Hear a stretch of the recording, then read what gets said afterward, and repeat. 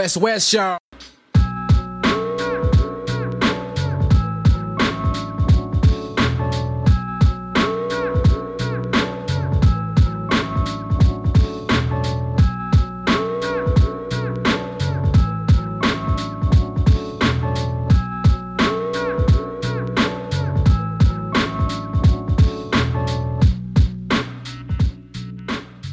Hey guys, coming up, I chat to the also PAUL AMANI on the back of the 135 podcast episode 220, brought to you by the West Podcast Network, brought to you by westwestnet.com. That's where you can check out all our write-ups we have on there on sports, business, pop culture, from a Polynesian perspective, all written by our regular contributors and our podcast hosts. Also, follow the West Network on all our socials. We're on Facebook, Instagram, TikTok, and X, formerly known as Twitter. Also, subscribe to the West Network YouTube channel for all our video content. And if you wish to help us, there's a donate button where you can hit on the top of our website there for a price of a cup of coffee or a glass of beer a month. You can help support the West Network and let us expand our studios and keep up with our maintenance of equipment and websites and so forth. So that's the donate button on our website. Right, just like I said before, my guest is one of the Usos coming out from Messi here in West Auckland. He works as a quantity surveyor in the New Zealand building industry. And we just sort of had a catch up, really, just a catch up on the pod. We talked about working out, health and fitness. We talked about sports, we talked about the rugby, talked about rugby versus rugby league. We talked about work life. So we both work in the construction industry.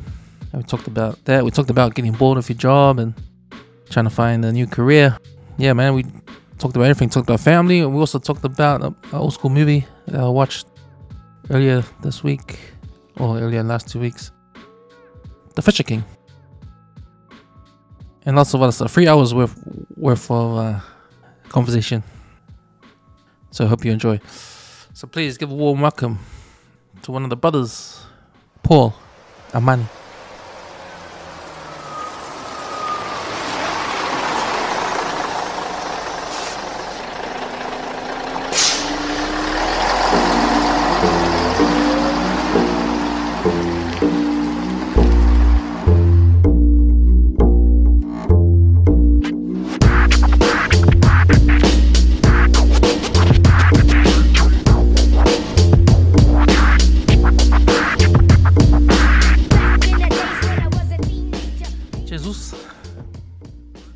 Welcome back to the 135. You've been on before, but it was a long time ago, man. Yeah. When did I have my fight? 2019? Oh, yeah, that's right. What's the name of that charity again? I Am Hope. Yeah, I Am Hope. Yeah. Part of the Key to Life. Mm. Yeah, and also they started all that Gumbo Fridays. That was a couple of Fridays ago, I think it was. Yeah. So, 2019. Now it's 2023. So that's Mike King, eh? Yeah. So is he behind the boxing too, or is he collaborating? I just collaborates with him. He is the Key to Life. My understanding of the charity is Key to Life, and I Am Hope is started another guy, Mike, and associated with the Key to Life. Yeah. 2019. Now it's 2023, so I've missed a few buses here, eh? Never caught the 135, but yeah. No, it was a while ago. I remember when you came in before to talk about the fight. Yeah. Yep. Because then I got John, your mate John Orfeo. Yes. Because he was a regular too, eh? Yeah, so he fought, I think, after me. Yes, he was the next rotation, so... and he's done a bit after that too, I think. Done a bit of MMA. Is he? Oh, yeah. I haven't talked about that. Yeah. No, so I went and watched his fight. Yeah, and I think, forgot what it was, but it was based out in City Kickboxing, and I think they're still doing it but under a different name. but it's giving those people an experience of what the training's like, and then at the end, getting in the octagon. So sadly, I joined up. Oh, did you? I joined up, I think it was around 2020, but then yeah. COVID hit, Yeah. and then it was locked down. So, yeah, I never carried on with it, unfortunately. But I don't know, still keen to get that experience, eh? You know, did a bit of the training. That was pretty hard. But yeah, since then, sadly, haven't done too much you know, bucket list wise. Yeah, just life, I guess. Life just takes a hold of it, and it's different priorities. Yeah. Priorities change, and now, 3 years down the track, kids are older. Just living life and just making sure we get day to day. Yeah. Yeah, it's quite because I've never been into like getting involved with organizations or gyms or anything like that, like all my life. Like I've never been a gym kind of guy. Yeah. And like the first time I've ever been to the gym is I went to Westside Fitness over next to Aussie Butcher in Henderson. Oh yes. Yeah. Shout outs to Jordan Fruin, he takes that. Yes. Yeah. To their classes. My first time doing it, and I find it like pretty cool way. Different too, because I'm always thinking about going to the gym, going like club physical or something like that, and just doing your own training. But I've never been that kind of guy, and like always, I don't know what it is. Maybe I think I'm mad to be in front of people or stuff like that. But yeah, well, the thing is, you only go, you know, with going to the gym, I think you've got to have some sort of self-discipline to actually go to the gym and actually do the workout, you know. Yeah, I get that. Yeah. But I think what I didn't realize is the relationships you have with the people at the gym when you have classes, when you go to these gyms with classes. Like, like when you go to, I haven't been to CrossFit, but I imagine if you go to CrossFit gym, it's like a family.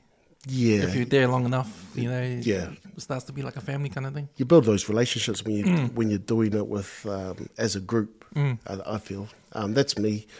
Because you see the same people all the time, like every week. Yeah. So you get to know people, and like I think it's that's a big deal of. I think that's the biggest deal of going to gyms like that, or going to boxing, or going to group classes. Group classes. Yeah, a bit more motivating. Yeah. Makes yourself a bit more accountable, especially when someone pulls you up and goes, "Hey, haven't seen you for the last couple of training sessions." You go, "Oh, come on, bro. Not in front of everyone, mate." Yeah, no, I haven't. I haven't in the last 2 years. Honestly, I have not done any sort of physical activities. You know, I'm coaching now. I'm coaching my son's rugby or tag, but you know, you still just walking. I guess that's at least I'm doing something, you know, but can always do more. And funnily enough, I've my new work has given me a gym membership at City Fitness, and I'm actually going to use that. And I've actually got a private trainer in to take me through and get me through some of my goals. Man, private trainers, personal trainers, it's not cheap. It's not cheap, I'll tell you that. But for me, I think I needed, while I do know that I do need to be accountable, having someone there, you know, not necessarily holding my hand, but giving me the right program, you know, even nutrition, and just seeing the bigger picture rather than just the weight loss goal that I'm setting. Had a good chat with him today. I was going to shout out to them, but I've actually forgotten the the name. So that's my step. After 2 years of doing no sort of physical activity, wouldn't say I've been eating poorly, but you know, there's always a better way to eat. You know, we don't get takeaways that often.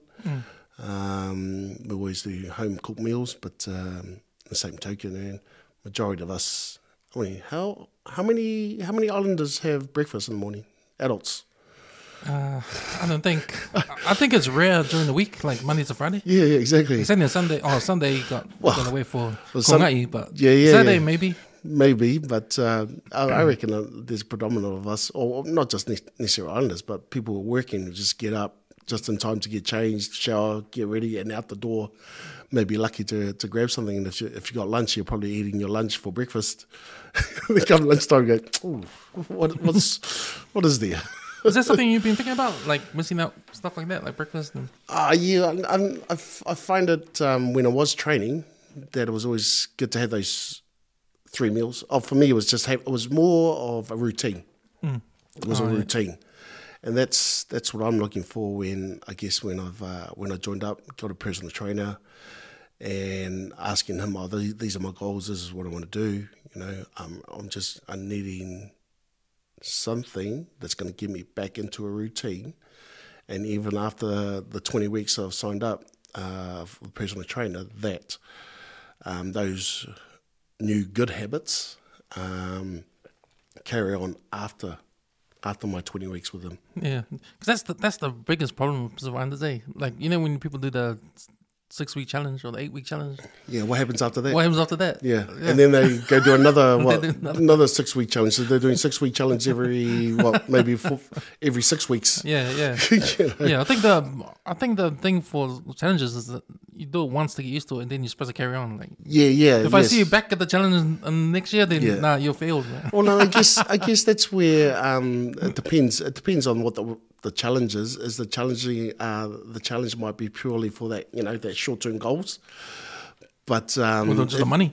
Well, yeah. Well, I know a lot of people are going for the money and that, but I think you're hoping that in those 6-week challenge that you've learnt something to carry on as new habits, So it's not just the training and starving yourself and trying to drop down 15 kilos in 6 weeks. And it's like, and then just put it on after, 2 weeks later, because you just carried on drinking and eating and no exercising.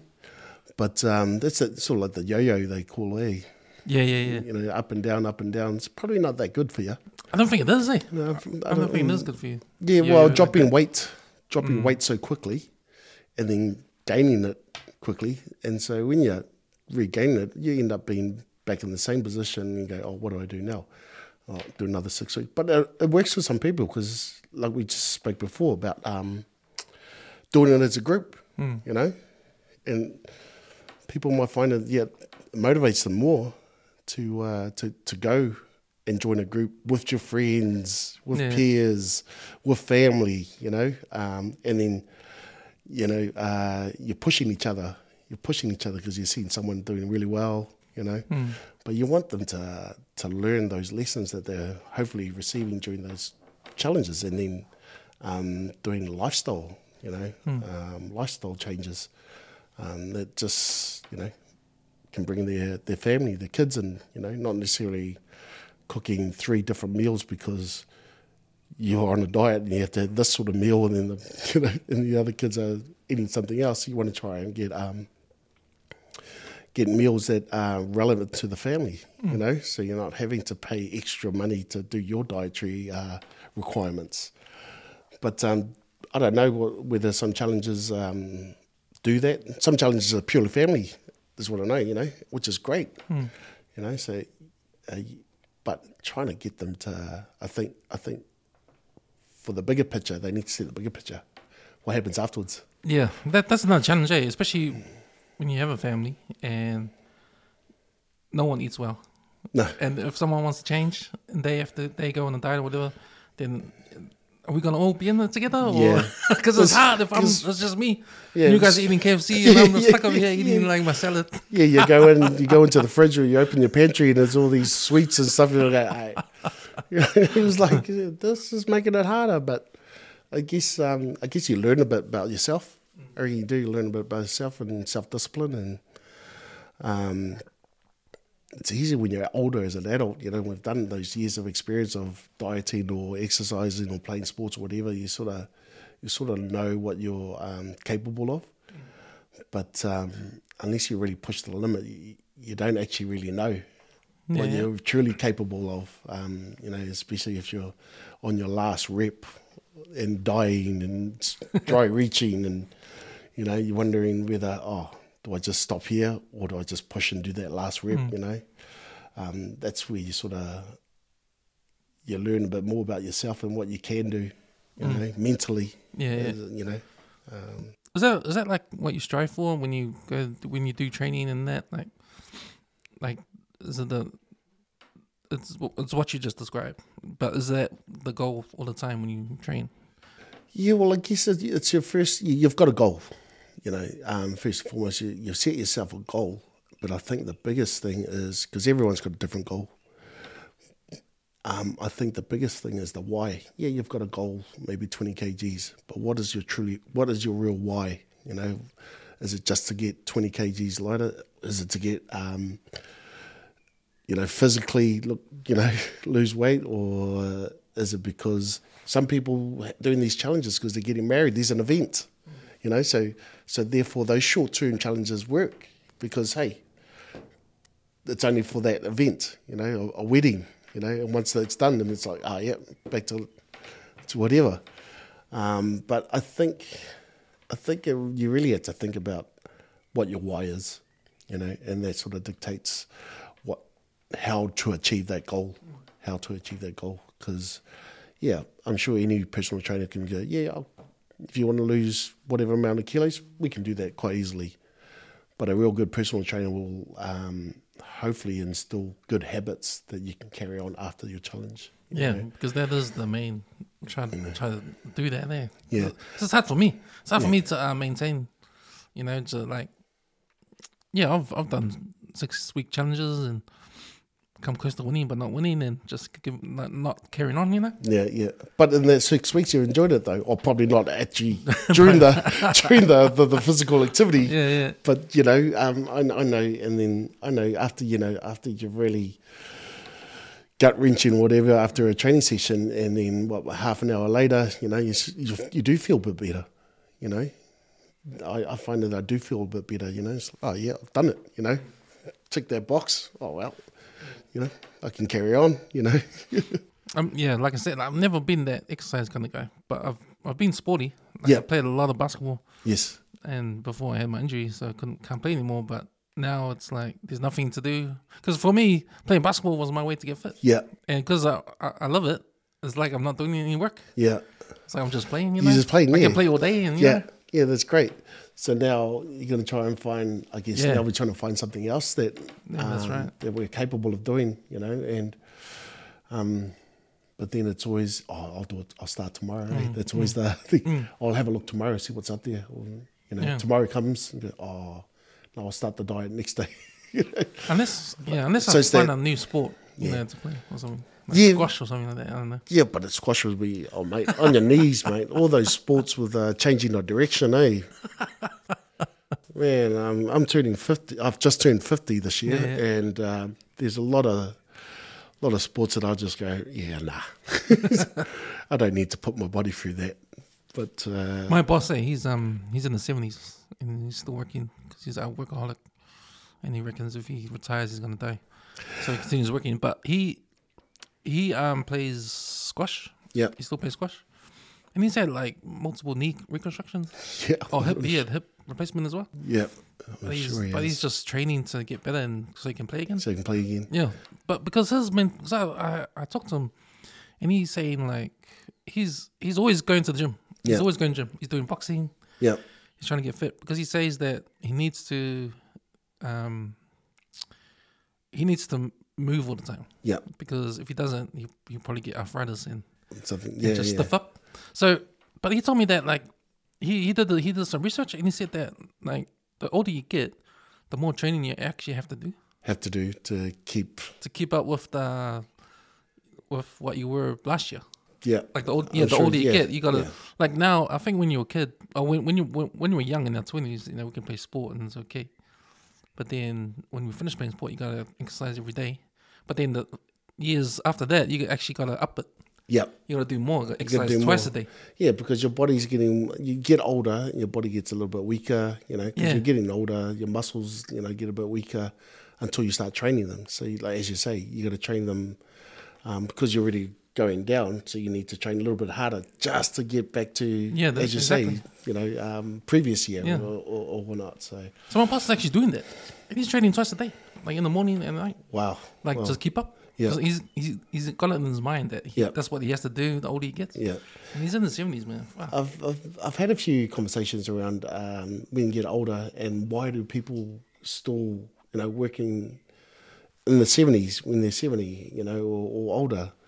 And I reckon, and I've heard it a few times, I reckon it's the fact that if they stop working, stop moving, stop doing, and just do nothing, man, they'll just deteriorate. Your body will deteriorate because you're not exercising or you're not walking as often as you. So the less muscles you're using, your muscles will deteriorate. So a lot of people, not just for physical, but also the mental thing, and that's all they know. Exactly. That's all they know. Because it's true. As soon I've heard it. People say as soon as they stop moving, as soon as they stop doing, or go to retirement, man, it's just what else has it got to do? It's just going downhill. That's right. Unless you're fortunate enough to have a good little retirement nest egg and able just to enjoy. Well, we're talking about my boss, who's a business owner. He's got money to retire, but he just refuses.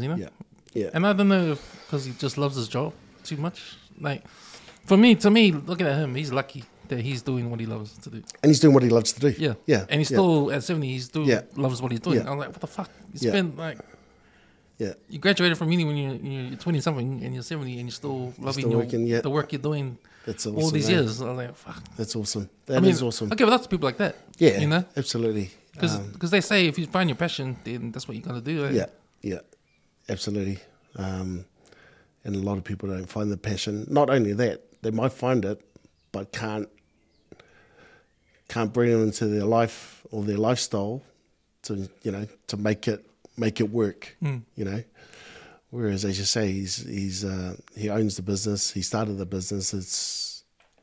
That's his passion. Architecture. I don't know how you guys love it, especially all the bad raps you probably get from builders and project managers. But you still, when you know what you know and you enjoy it, why not just keep going? Oh, it's not fun. It's fun in Samoa. When I was working in Samoa, like it was different. Yes, different. It's island time over there, so no deadlines, man. Like just relax. Like I love that environment rather than back here. But there's a rat race in the big cities. I need it done yesterday. Well, you should have emailed me like 10 days ago. Yeah. Not at 5 o'clock the day before. Hey, those emails at 5 o'clock. You just look at it. Oh, if I open this, am I going to end up staying for another hour? No, I got taught a big lesson when I went to Samoa and I got injured and I came back. I just told myself I'm never going to do overtime anymore. Never gonna. I want to start at when I start, finish when it finishes. Like do my 40 hours and that's it. Yeah. No more staying over. I'm old enough, man. The young guys can stay. That's what I did. When I was their age. Delegate those jobs, mate. Delegate those jobs. But it's like I've just gotten to the point where rolling off the missions, going off the mission, Yeah. Now it's like, oh yeah. You know how you say like you don't want to work in the factory, doing the same thing every day, conveyor belts of the work and stuff like that. I feel like my career is doing that. Doing that, yeah. Yeah, like in the background, like writing, like if I break it down. Yes, yeah, yes. And that's because I'm not really enjoying it anymore. Yes, yeah. It feels like Groundhog Day. Yeah, being there, mate, and he's doing the same thing over and over again. Each week, it's the same thing. If any of your jobs aren't giving you any challenges, you start googling stuff at work. You're bored. You're just like, this shit again. But it's funny you should say that because even knowing how to climb the ladder, I just don't really want to, Yeah. Well, the thing is, I know heaps of people like that, bro. I know they're content, they're happy, because you do. When you climb that ladder, there's more stress, there's more responsibility, and You get more money, but is it worth it? yeah. Well, but then I know I had a chat with a couple other people out there, a couple other Samoans who are in the civil infrastructure industry, and they were saying, "Oh yeah, I'm pretty much doing site foreman work, but not getting paid for it." So what are you doing that for? Why are you doing all that? You know, He's trying to upskill. It's just the nature of because you've done something. They've asked you to do something. They see you're doing a pretty good job, and they keep asking you to do it, and that's what most islanders do. They say, "Yes, yeah, I can do that. I'll do that." But then it's not in the job description. You're not getting paid for it, and then so you end up working these long hours, but you're not getting paid for it. So why don't you stop taking those jobs or tell your boss, well, I think we need to, relook at my contract and I'm doing this, this, and this. But there's that fear that they'll just come back, oh, no, we'll get someone else to do it.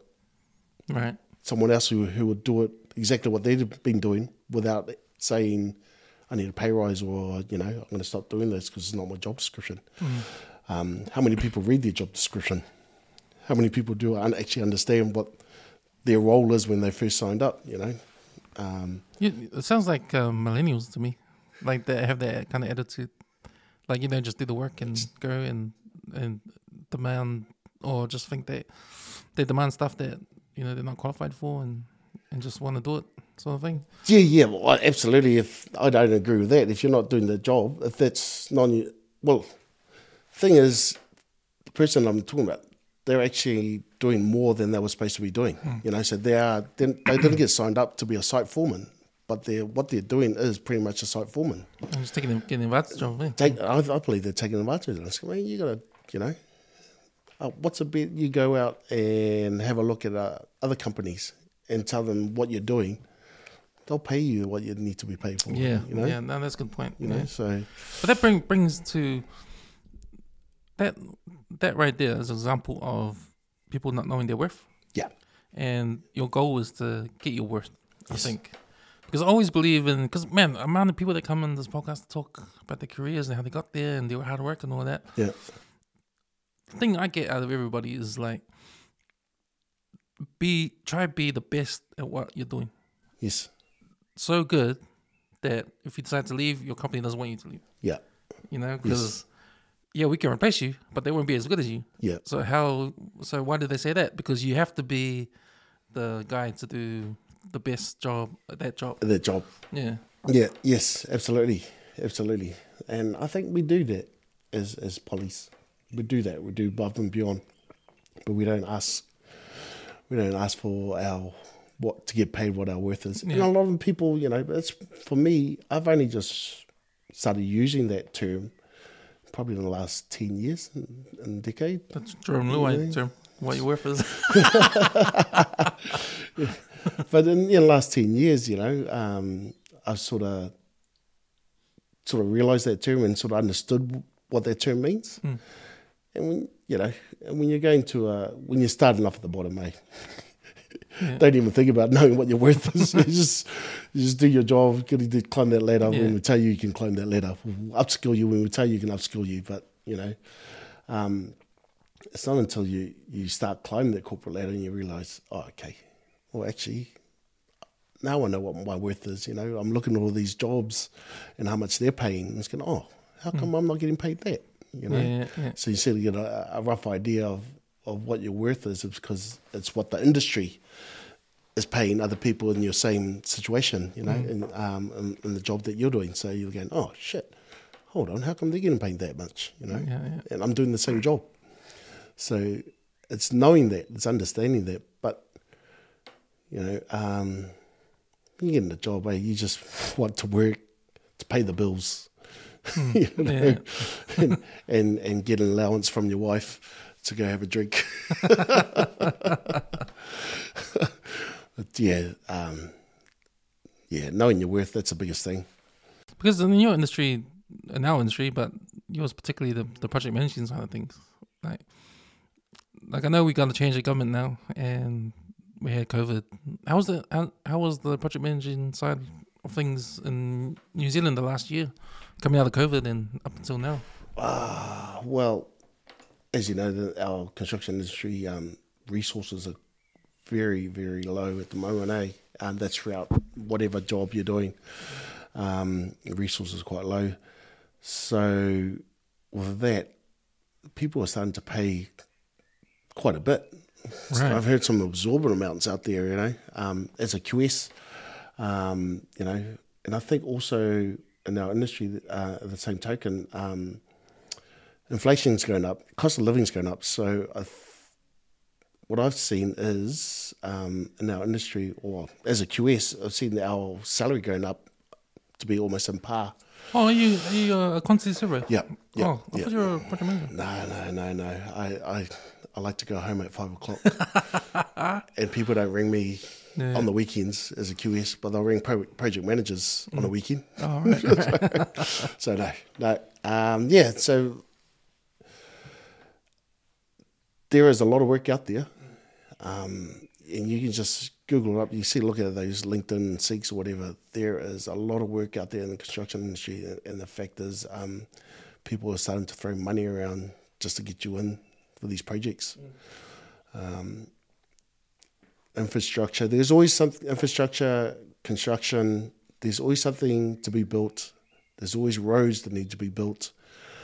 So there's always work there. There's always work there. Even overseas, I know heaps of people that who just do contract work, go overseas for 2-3 years on a project, and then move on to another project, which is something I would have done in my single days. Being able to travel. Yeah. That's something I never thought about. But it's not until you're in the industry and you realise what other people are doing and go, oh shucks, that would have been cool. Some of the stories you hear, it's, oh wow, cool, man. But I'm happy where I am. Got a family, Yeah. It is just paying the bills at the moment, but at the same time, I'm actually enjoying what I'm doing. It's not as stressful as it used to be. I think I've got the right job in the right place. Yeah, so everything seems to fall into place at the moment. Yeah, we're getting quiet during the election period because I think all the clients were like just waiting to see what happens. Yeah, that's what I heard too. Everything was stopping, sort of. Yeah, everyone slowing down. Yeah, because I was going I guess they're still slowing down at the moment because even though we've got an elected prime minister, we still don't know what the government looks like. Yeah, I think Chris Hipkins got sworn in again just to be the temp prime minister. Far out. Because it was like 28 days you needed to sort it out. If not, then you get a temp, and the last prime minister has to be temp. Oh, wow. Yeah, so Chris is looking after the country until they sort it out. But did you see that the cauliflower?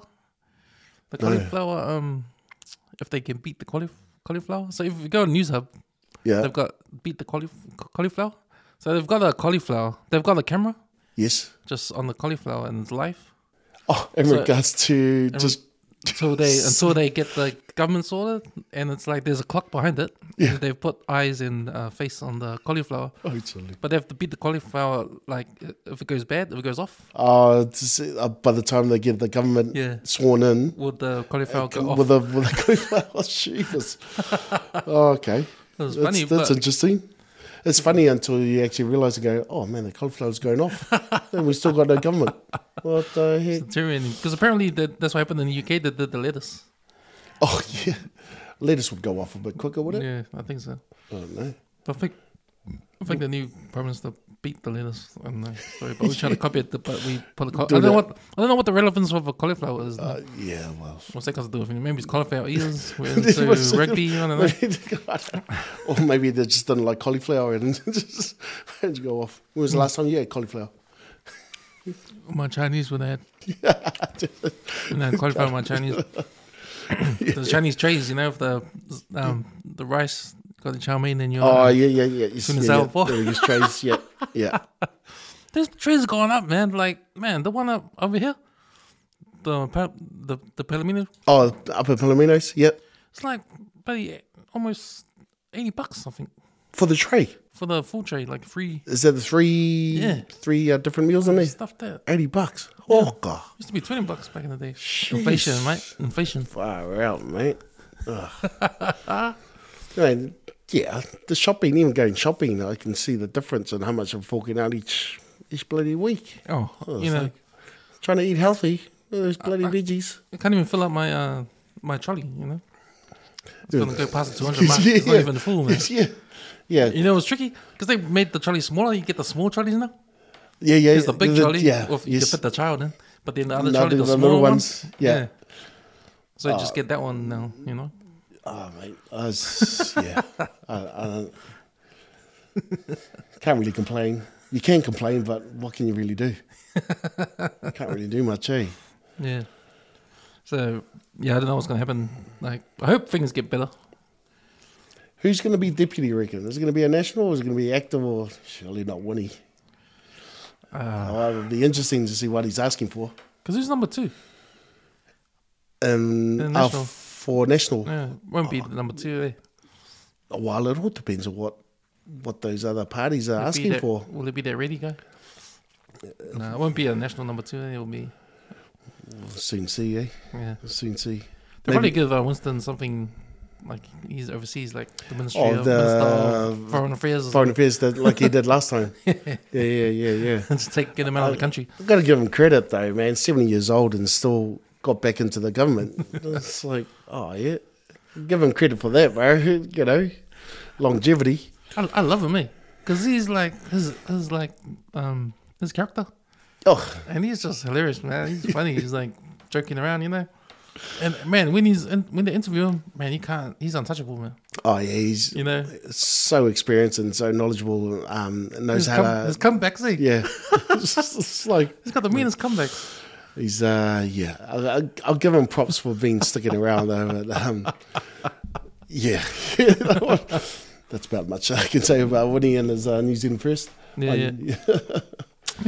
So I hope things get better. I don't know, vote national. But I understand, I understand that, COVID and the mandates was a big deal for everybody. Yes, yeah. And you're sort of writing on the wall with the protests and all that kind of stuff. Yeah. Eh? So, it didn't really matter how good Chris Hipkins could, try to turn things around. Everyone already made their mind up. That's it. The mind was already made after COVID, and, it was just waiting for the election. And to see whether people actually voted other parties or they just didn't vote for Labour. I knew a few friends, they just said, always been a Labour voter and supporter and were disillusioned this time round, but didn't want to vote for anyone else, so didn't vote. Yeah. Oh, yeah. You get the vote ones, you don't vote ones. Yeah, so, the Labour Party through and through, but disillusioned and decided, I don't want to vote for Labour, so I'm not going to vote for anyone else. It's going to. Yeah, I've been disillusioned with Labour for a long time, even before COVID. Like, I don't think they've been doing their same job they did when our parents came from Samoa. Yeah. They haven't been that kind of Labour. They haven't been the 80s Labour, David Logging Labour. They haven't been that Labour. Yeah. I think David Logging was probably the last one I remember in regards to the People's Party, Yeah, exactly. Because obviously that's where it started, the Labour Party with all the unions and back in those days. Because when you think of Labour Party, it's for the working man. Yeah, but I don't see that narrative at all. The last maybe the second half of Helen Clark's reign, Yeah, true. It's like, oh man. Yeah, well, especially, just right. You're right. Yeah, I forgot about Helen Clark, Auntie Helen. Like after John Key, everything's been shit for National, and then Labour just took over, and I think it was kind of like, okay, National shit. They can't say anything, so we can do whatever we want. We'll try to get all the votes. We'll try to get the middle right votes over. Yeah. So to get the middle right votes over, you got to actually go right a little bit. A little bit, yeah. There's but you find it that after a government's been in office for 2 terms, what's that, 6 years?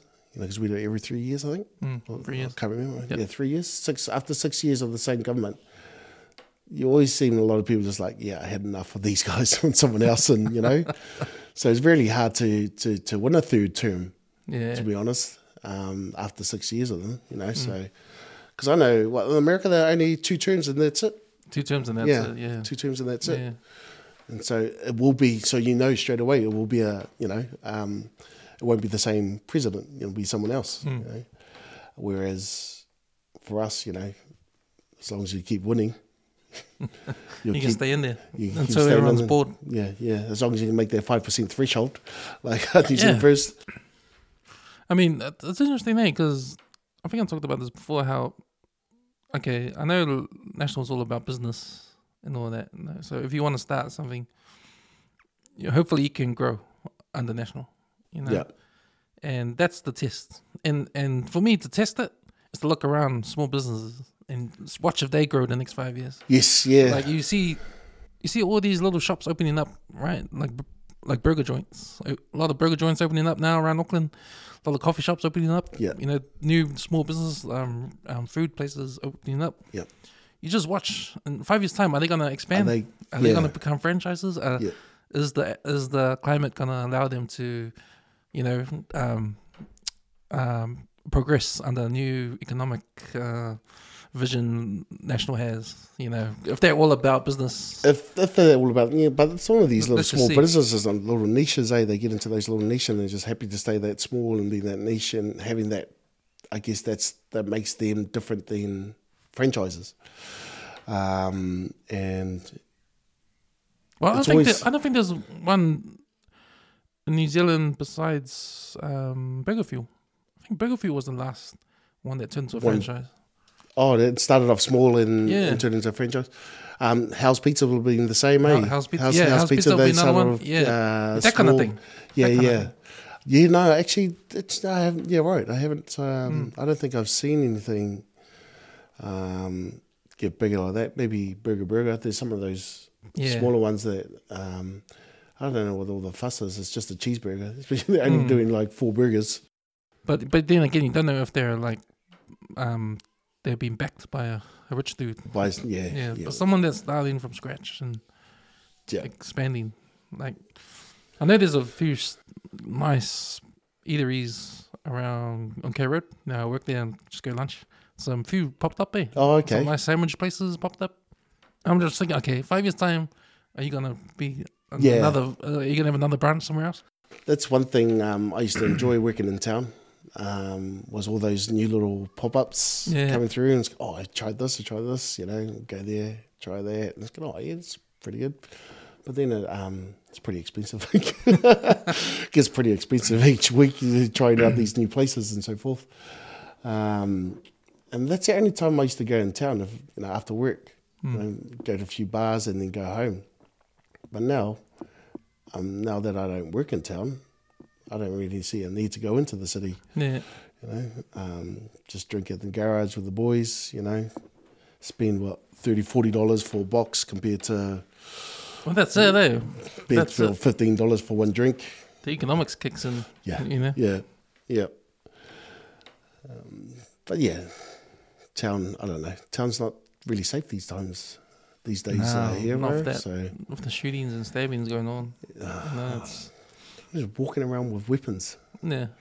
It's crazy. And I guess that's another thing why National got to the people where they pushed the crime thing, so dangerous. They loved it when dawn raids were happening. Not dawn raids, the ram raids. The ram raids. Someone gets stabbed in town, they're looking at their lips. Yeah, and it seemed like nothing was being done. Nothing was being done quick enough. So, that's when they started pick and choosing their policies and all the stuff that was in the media, saying, we'll do this, we'll do that. So, but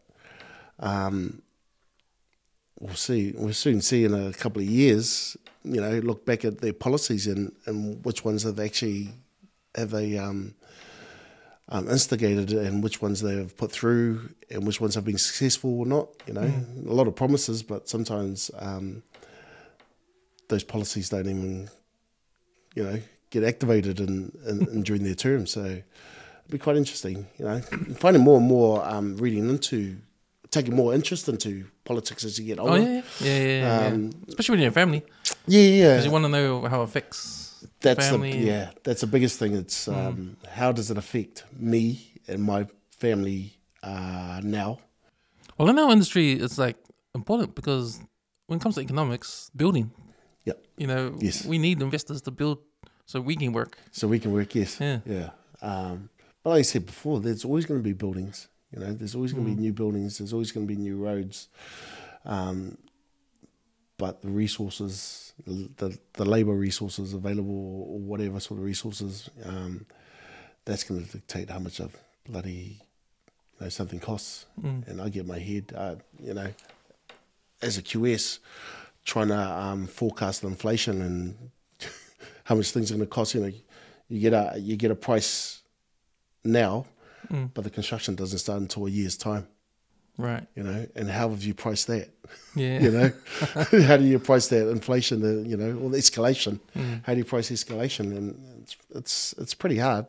Yeah. It's pretty hard. So you're relying on the big companies who put out the reports and do their forecasting, and so people just rely on that. And it's going, escalation is going to be this much in 3 years' time. So we've got to make sure that's how much it is. Because there's a long time between when the tender gets awarded and then when they start building, the inflation will happen during that time. Yeah, and it starts from the subbies too. Subbies are putting them prices in, but then they realise job's not going to happen until a year's time. So how do we know that those materials now are still going to be that much when you actually need it? Yeah. And we know that they're just going to keep going up and up and up. So we've got jobs where the main contractor has now inflation has hurt them. Now they're underpriced. Now they're trying to get every single thing back. Like variations. Yeah. Looking at every little thing, man. It's annoying. Yes. Yeah. It's like they're calling us up with all these little things. Like, oh, you didn't put a nail here. Fucking nail. A nail. Yeah. Oh, this says There's no fixing said detail in this. And it's going, well, that's when that term any decent contractor knows. and I've heard people say that, and the contractor just goes, "What? Are you trying to say I'm not a decent contractor?" It's going, well, you're experienced enough to know what that fixing should be, even if the architect hasn't detailed it. Well, it's in the specification anyway. So, but man, we had this one where we had a piece of concrete that was 100 mils, but they actually measured it on the joint. Hey mate, it's 98 mils.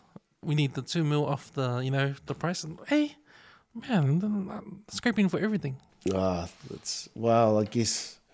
Well, you look how many companies have gone under though. Construction companies have gone under. Main Zero, the big one. Yeah, Last big one. Was it EBITS? There's been a few tier 2. Yeah, there's been a few tier 2. But yeah, it's a hard industry to make money at the moment because everything, like I say, everything goes up in 3-6 months. In those short periods, things are escalated in 3 months. So you go, how do I price that? So, and then therefore they're pricing risk in there, and who gets it? The client. The client has to, try and find the funding to do that, and then it goes back to the banks who go, and the banks will go, no, it should be this much. Like, come on, mate. It's a 3-year project. Yeah. So like how big has the spike for building materials been? Has it been a big jump? Huge jump. Huge. I reckon. So just from my little job that I did at home, about 3 years ago, I said it would be about 70K. Now it's taken me that long just to start building, and I was actually supposed to build it myself. I don't have time, so now I've got getting contractors in to do it. It's doubled. Yeah, easily. But that 70K was me doing a bit of the labour work. But I think I got quoted 120K for the job. But what was it? New deck and stuff? Just a little 1-bedroom studio at the back. Yeah, it was 120K quoted 3 years ago. I reckon I'll probably be close to maybe 160 after everything. That's including council fees. Council costs have gone up, and the amount of inspections they want now, because all of that the leaky homes, ever since the leaky homes, they are checking everything. If it's not on the drawings, wires are not on the drawings, checking the specs. They want all the what do you call it? All the documents from all the suppliers, warranties and everything. So it's just everything goes up. And then you got the Green Party pushing the H1, and then that goes up, and then it's not enough. They have to push up. They have to make it all the chickens be free range. Free range. Now the eggs prices go up. Oh, that's all right, man. I've got chickens at home, so I'm not worried about have you? paying for eggs. Shucks, lucky, man. So fortunate enough to get our own eggs. So, but like I said before, price of everything's going up, so it is. Hence why people are going overseas, because Auckland's right up there internationally in regards to the cost of living, isn't it? And there's a couple of places in Aussie that are the same cost of living is high. So I always think that if you go overseas, you're going to face the same things, same problems. Yeah, I hear there's housing shortage over in Aussie, GC, Sunshine Coast. Same problems, but at least my understanding is, of course, the wages are higher compared to here, and the cost of living is lower. So you got two bonuses there already to make that change. I've known people now still moving over to this day because it's better. There's better opportunities over there. So, but I reckon they'll still come back afterwards. I think moving from New Zealand to Australia is like moving from Samoa to New Zealand, I think. Because, man, when I was there, prices were pretty high. Yeah. Like, I think the dollar, for $1 you get, for 60 cents you get $1. You get one tala. Oh, true. 60 cents? Yeah, or something like that. And it's just over half.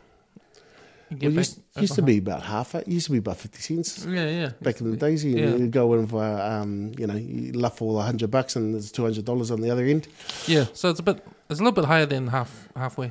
I think it's 58, 59, 60, about there. But man, the prices may as well be New Zealand prices.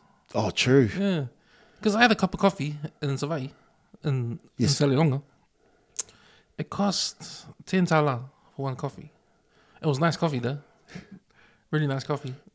And that would be about, what, $7 in New Zealand? And that's about the same price as about the same price shop on K Road, man. Yeah. So it's like... And then you're going to ask for soy or coconut and it's another 50 cents over here. So by the time you're having your whatever shots in there, it's probably $8-9 for coffee. Yeah. Yeah, man. So, I think it's going to be hard anyway if people go. You get more money in Australia, but to me it's the same old shit. Yeah, but now going to Aussie, majority of the time you've actually got family there, so it makes it a little bit easier because you're going where you're not just going to be by yourself and go, oh shit. Not like 20 years ago. Eh? Yeah, exactly. But now you've got heaps of families going to support. I think it was the biggest thing. Going over with no support is going to be hard. Whereas now you've got that support there, so the transition will be a little way easier than, as you say, 20 years ago. That's a good point. Yeah. Yeah. So there are, I guess, as anything, there are pros and cons. Pros and cons on whether you want to take that big step, the big leap, especially when you've got family and kids. Yeah. But it's, I guess, for me, why I'm still staying here is lifestyle. I love the New Zealand lifestyle. Yeah. I was fortunate enough to got my own house and out in the Wops. So, 5 minutes drive from, 10, 15 minutes drive from Westgate, suburbia. But as soon as I go past, Swanson, I'm in the bush. Yeah. And so, it's like, oh, yeah. But it's lifestyle. I've got family, all my family's here. My mum's still here. So, same as my wife, all her family's here and so forth. So, we got that big support crew here, so that's why we're still here. Yeah, and it's just the environment here. Like I know I've been to Brisbane and it's a very dry place. Very, very hot, which I like. But not when you wind your window down and you're still getting that heat. It's like, wind that window back up, turn the aircon on. But it's still not home, eh? Yeah, no. You have to make it home. Yeah. You have to try and make it home. Yeah. But it won't never be home. No. At least here, you're comfortable, Yeah. You can absolutely. walk around the streets and that. Not saying you can't walk around the streets over there, but I think it's a different feeling, eh? It's because you know what you know. Yeah. This is like you say. This is your environment. This is somewhere you've grown up. For ourselves being in West Auckland, man, we know all these streets around West Auckland. You play that. It's funny. You play that Ship Came to Harbour, and you start you're doing street names of your area. I mean, that game can go for ages because you know all the streets that you've walked on and go around. So, it's what you know, eh? And therefore you become comfortable. Yeah. And therefore you can walk down the streets. Even then, you still know. You advise everyone else, don't go that way. Don't go there. Because I was thinking the other day, man, I've been out west all my life, And it's like, fuck. Some people I grew up with at school, like, have left, have gone overseas, done other things. I'm just wondering, like, if there's always this pull to be back home. Like, you hear it everywhere. You hear it in music. You hear it in, movies. You see the movies. You hear it in the song about repping your hood. Yes. Being from your area or stuff like that. Like, it's a real powerful way. It is. Like, to be connected to where you grew up in. Like, the hood where everyone's from, Like, for me, it's Ranui. And everyone that's grown up there, gone away or stayed and gone to do better things. But, I just wonder... I wonder what makes people leave and not come back when other people can't do that per se. Yeah. Or like, I know there's opportunities, situations. It always starts as an opportunity to go over, isn't it? Yeah. It always starts you go over for an OE, you get an opportunity to go overseas and get an overseas experience, and then you might end up finding a partner and start a family, and then you end up having your roots. Your roots are starting growing down there, and it makes it harder to come back. Yeah. It makes it really hard to come back because now you're not thinking about yourself.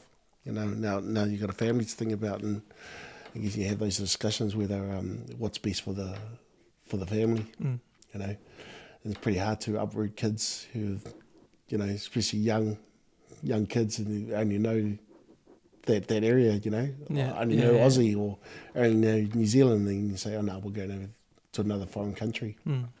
It's pretty hard to uproot some of them at times. Uproot, that's the word. Yeah. Yeah. So uproot everything. Yeah. Yeah. So it's hard for me to think why, because, man, I love New Zealand. I love, I did the 3-4 years over in Aussie, and I felt that pull. Came straight back and have been back since 2004. Well, no, sorry, 2009. Yeah. Haven't looked back, and it's just been up and up, I guess, for me. Personally, professionally, it's been pretty good, and definitely no reason for me to go overseas again. Yeah, except for Samoa. Yeah. That'd be cool though. Actually, it would be, as a retirement. Yeah. Yeah, I love Samoa, man. I love Samoa. Yeah, it's like a place. I love the idea of being home, away from home. Home away from home. Yeah. I mean, when you've got something like that, home away from home, it's easy to go. It's easy to go, but it takes. Yeah, it does. I know for most Samoans, that is still home, and you still your second home over there. So everyone's still got family in one form or another back in Samoa. So even if you haven't met them, but your parents are told who's who, all your family, but you've never met them. But we're sort of losing that because no one's sort of writing things down these days. That's what I've discovered. Unless I go and ask the question with my aunties or to my mum or dad. You can move it up, move it. No. Just that. Unless you actually ask the question who's who and start writing things down, we're going to start losing all that family history in your genealogy. Have you started to do that? Yeah, I was starting to write things down, go see my auntie, see, okay, how are we related, I just know, hey, someone's I was just related, but how? So that's a question. Then you find out, grandparents are siblings, or whatever the case may be. But I'm finding that for me, my biggest one is for my kids. And what I don't want my kids to do, should they be walking down the road, crossing the road, and not realizing someone going towards them could be a blood relative, So I want to make sure that they know who their family is. So, if something might be out on the streets and something could happen, an accident or whatever, a family member recognises you and comes and assists you, Yeah. But if you don't know who the people are, they might just keep walking past. So, for me, it's important. For the reason I'm starting to look in my genealogy and family tree is so I can pass that down to my kids, so they know who their family is, not just by name, but know how we're related, not the old same village. Well, so that's the whole village I'm related to. Yeah. It's like, how's that work? Yeah. Do you guys have family reunions? Not as often as we should, but we've got my dad's one in Amele, Alipata. They got one next year coming through. That'd be good for the kids. It'd be good, but sadly we've got my wife's family in Sunshine Coast. Oh, they're reunion. Same time? Yeah. So that was already planned. It was getting same thing. So still family. It's still family. Yeah. So we'll go to my wife's one in Sunshine Coast and catch up with her family and so forth for Christmas. But wife and I are keen to take the boys and even my girls over to Samoa so we can see both sides of the family and go visit both sides of the family and let the kids understand where their grandparents came from, and how we're related. Because it's funny, the other day my boys asked me, how are we related to uncle? We're not actually blood related, but because we grew up together, that's your uncle. That's on it. And they get their head scratched. It's like, so do you just call anyone uncle? So no, if it's a family, someone really close, if I tell you that's your uncle, because they're really close to me, we call each other brothers or siblings or whatever the case, even though we're not blood related. So you'll have day oneers, so close, right through, they know all my day oneers as uncles, so, but they, now they're sort of asking the question, how, why, what is the connection? And so it's good for them to actually understand that, and why we call, why do we call my best mates kids cousins? Because it's my best mate, it's my best mate, it's family, we've grown up together. It's cool how kids do that organically, like it's normal for kids to be curious about their relatives or something like that. Things like that. When they're getting older and then realise what... They ask the question. They ask the question, yeah. It's like it's a natural thing, but it's also an automatic thing, They're going to ask someday. Yeah, they're going to ask someday, how, if it's not my brother or it's not my sister, how are they related to them, Yeah. How are they related? It's because I guess it's funny because I had a conversation with my wife who has Palangi side, and it's second cousin, third cousin removed, or langamia. It's either generational. You're up here, everyone above you is all your aunties and uncles. Yeah. Over here is all your cousins, that age group. Down here, nephews and nieces. Yeah.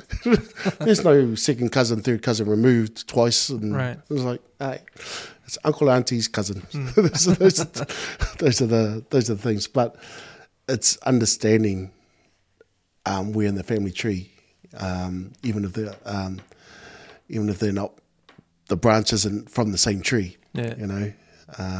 still educating them in regards to who I think is, or who I believe is my family, who I know is my family, and friends, very close friends, as I will call usos and sisters.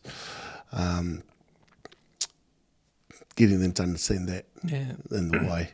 Yeah, I went to my family reunion back in 2016 in Samoa. It was the first one for my dad's family, and it was everybody. It was the whole tree. So we got to meet everybody we never know. It was packed. It was big. It was massive. And then you sort of realize like how big the family is, and there's like it's to the point where it may as well be Smith, you know, like. Well, you know what I mean? How many Smiths out there? Who cares? Well, that's the thing with someone. You hear the name though, then it's a big name, especially yours. It is pretty much a Smith. Yeah, but we're all there. We're all there though. Yeah, and like that is awesome. I just know my own branch. Yes, but there's like 50, 60 other branches. Yes, and they all know each other, and it's sort of like it's a reunion. We're all together, but everyone's in their own branch. Yes, they know their branch. They know their branch. But no one knows. Like, they probably do know because it was in Samoa. And they went, I didn't know you're in the family. I didn't know. Like, we'll come together like that. Because you'll know, as you say, when categorized as branches. Excuse me, you'll know at least 2 or 3. Branches out of their family tree. Yeah. So if everyone knows 2 or 3 branches out of their family tree, there'll be that. Well, at least 2 degrees of separation. Yeah, exactly. And it was interesting. It was cool though. It was cool to have everyone in Samoa for the reunion, and then just that because it was cool how they did it. You know, I should have been active and trying to get to know people, but I didn't because I was drinking. Because there was drink ups every event. Yeah, of course. Alcohol, of course. Yes, we had the alcohol there and everything. But so the first night it was a meet and greet, and there were drinks there, so we were just drinking. And then the second night was like sports day. Yes. So I didn't go to sports day. I think I was hungover or something, but I didn't go to sports day, but it was sports day. And then there was a Fia night. Oh, yes. So we had a big Fia night and items. We do items. All the kids did items in that. The big feed was at the Robert Louis Stevenson Museum. Oh, yes. It was there.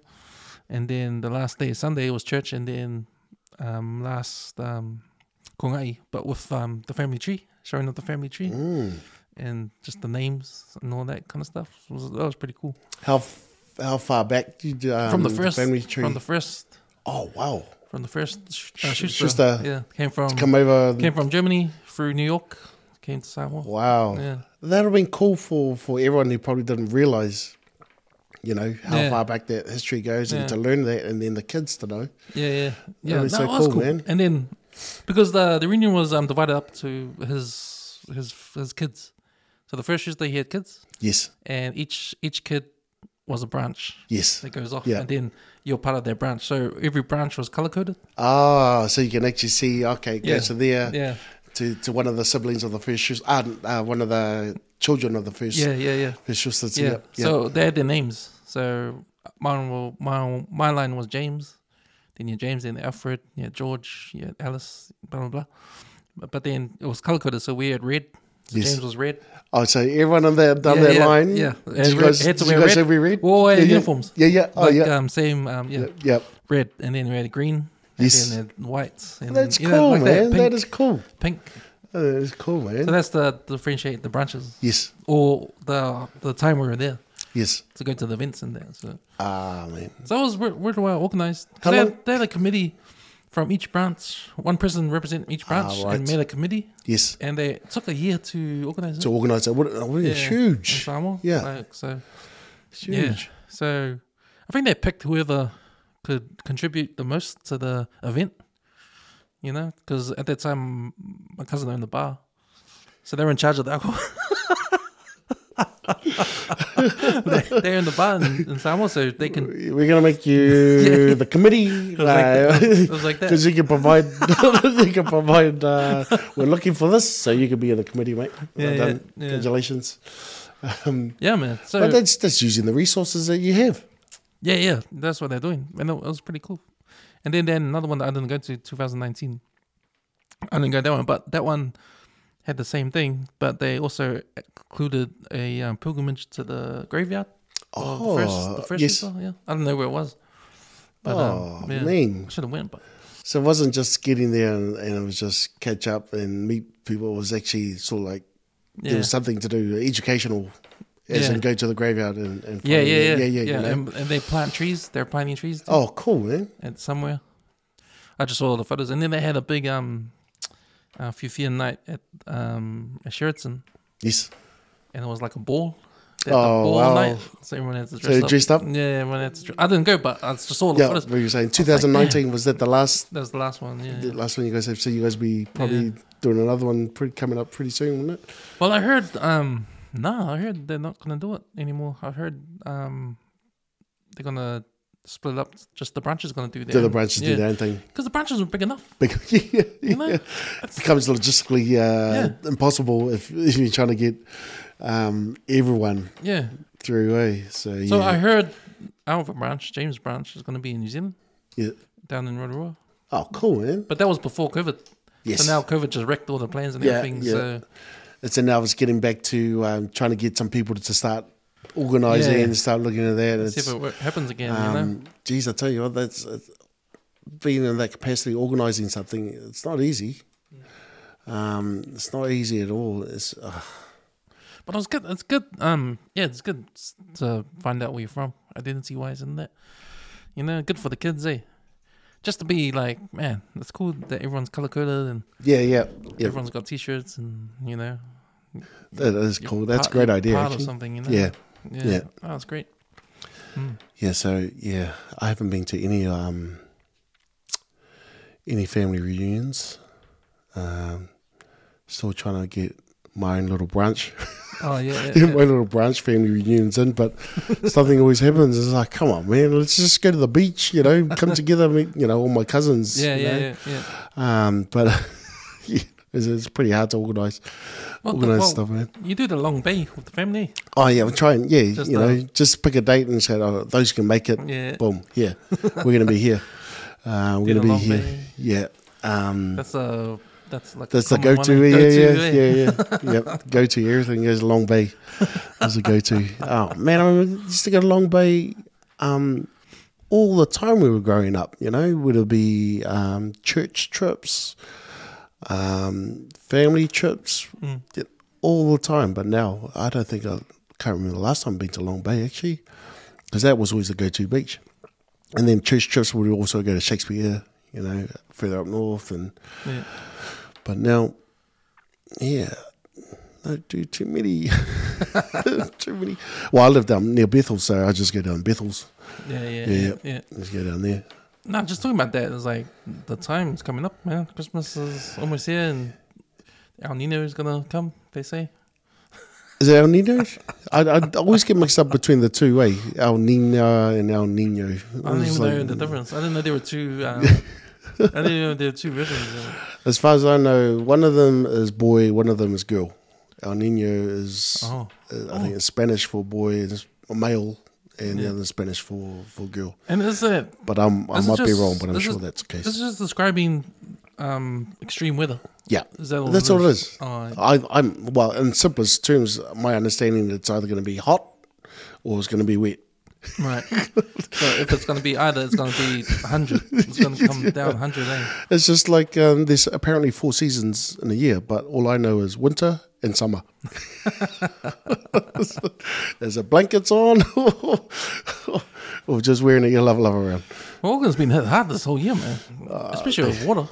Yeah. With the weather and the Cyclone Gabrielle and then the floods and all that kind of. Yeah, man. You know, like I said, I'm out rural, and when all that happened, you know, one after the other, it was all slipped. So, you know, we had to find alternate routes. You know, we had to go around the back through Massey because some of the slip would be here, and then Swanson Road would be closed. So you know, I guess that's one of the cons of living rural, especially if there's only a few roads in. You can get isolated, but you know, we were fortunate enough that there was an alternate route. Yeah. So it wasn't too bad. That's about it. Things just took about 10, 15 minutes longer than normal. But I feel sorry for some of the houses on Swanson Road are still red stickered. Oh, hey. Yeah. Damn. And, it's like, far out. Feel sorry for them, man. Because I don't know where they are now. Yeah. Abandoned. Jeez. Yeah. Some of the houses on Swanson Road are going up to our places, being demoed. And you can see one of the other houses at the back has been, when the slips come in, but I don't know why it's still standing. Oh, yeah. Should be just demoed. But yeah, it's crazy. Yeah, I know one of the Usos, Eric, his house got flooded. So they're still in the process waiting for insurance. Wow. I think they got insurance, and they're just waiting for the builders to come fix it up. Look how long that process has taken, Yeah, man. Look how long it is. But I went to pick him up the other day because, Avi? Yes. He left. He's gone to Australia to live. Oh, I did not realise that. So he left last night. Oh, wow. 9 o'clock flight to Brisbane. But I picked up Eric, and he's just looking at his street. And, man, still the houses are empty. They got flooded. Yes. Because he's down the bottom of the hill.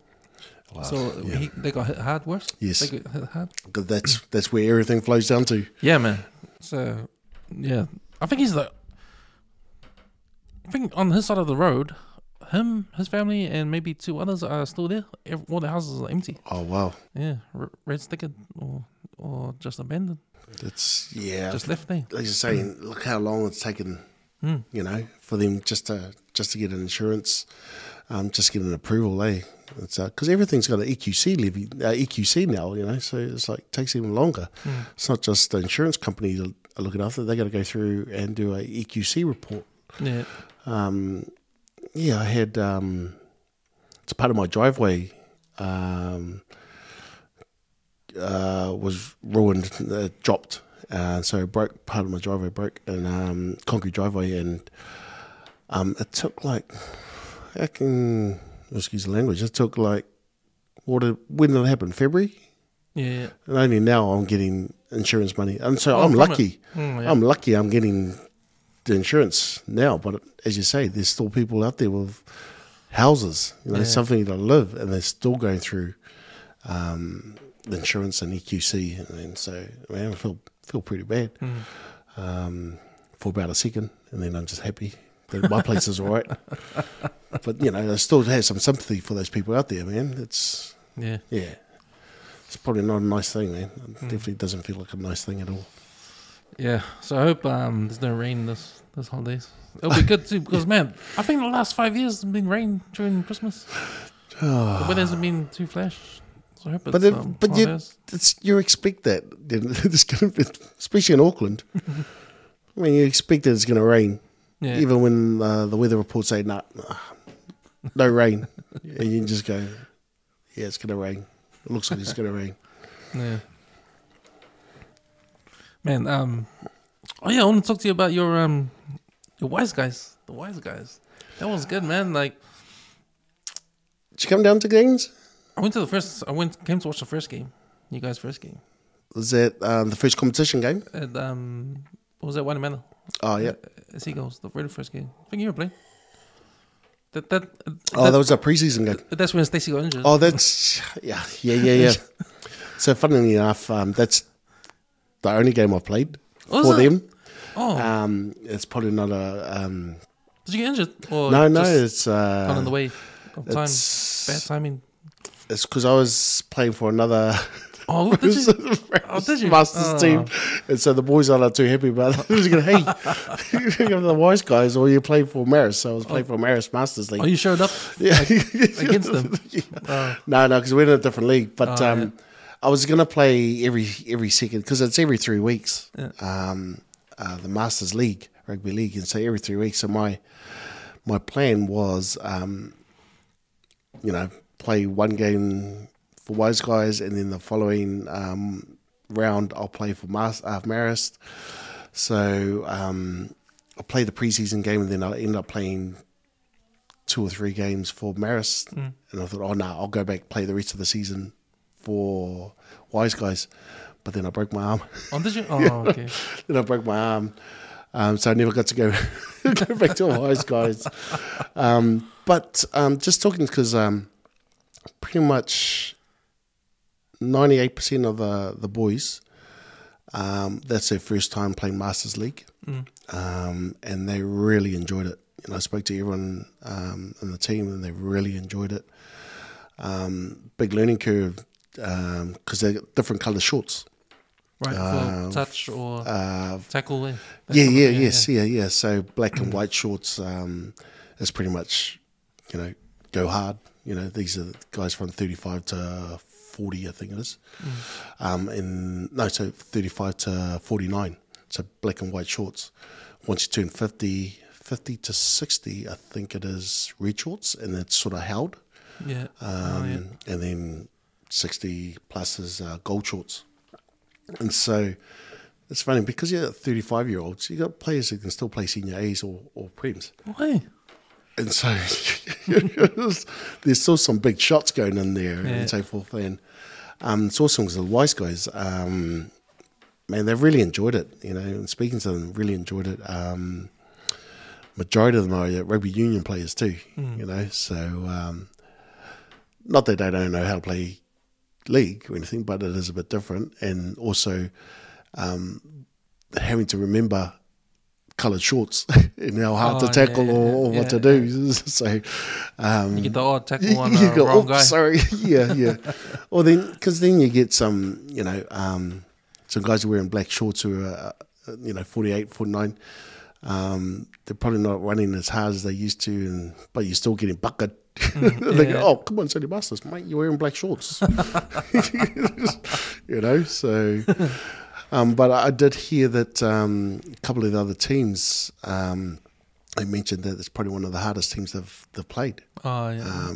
Both in regards to tackling wise, and they felt it.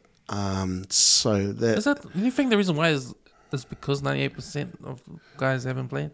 First time played? They're just going hundies. You just got to go hundies? Just go hundies. Didn't realise, injuries are happening. I guess that's why there's quite a few injuries in the team. Yeah. I think there might have been about four or three definitely season-ending injuries. We know one of them. They say season-ending. He didn't even start the season. The Pauls. But hopefully it doesn't discourage them for next year. Hopefully it just gives them a bit more motivation to get out there again. And I think there was a lot of reps from the White Amani Seagulls Rugby League Club watching how the Wise Guys Masters team conducted themselves. Yeah. Both on and off the field. So, John, he was great organising the team, and I see it on chat.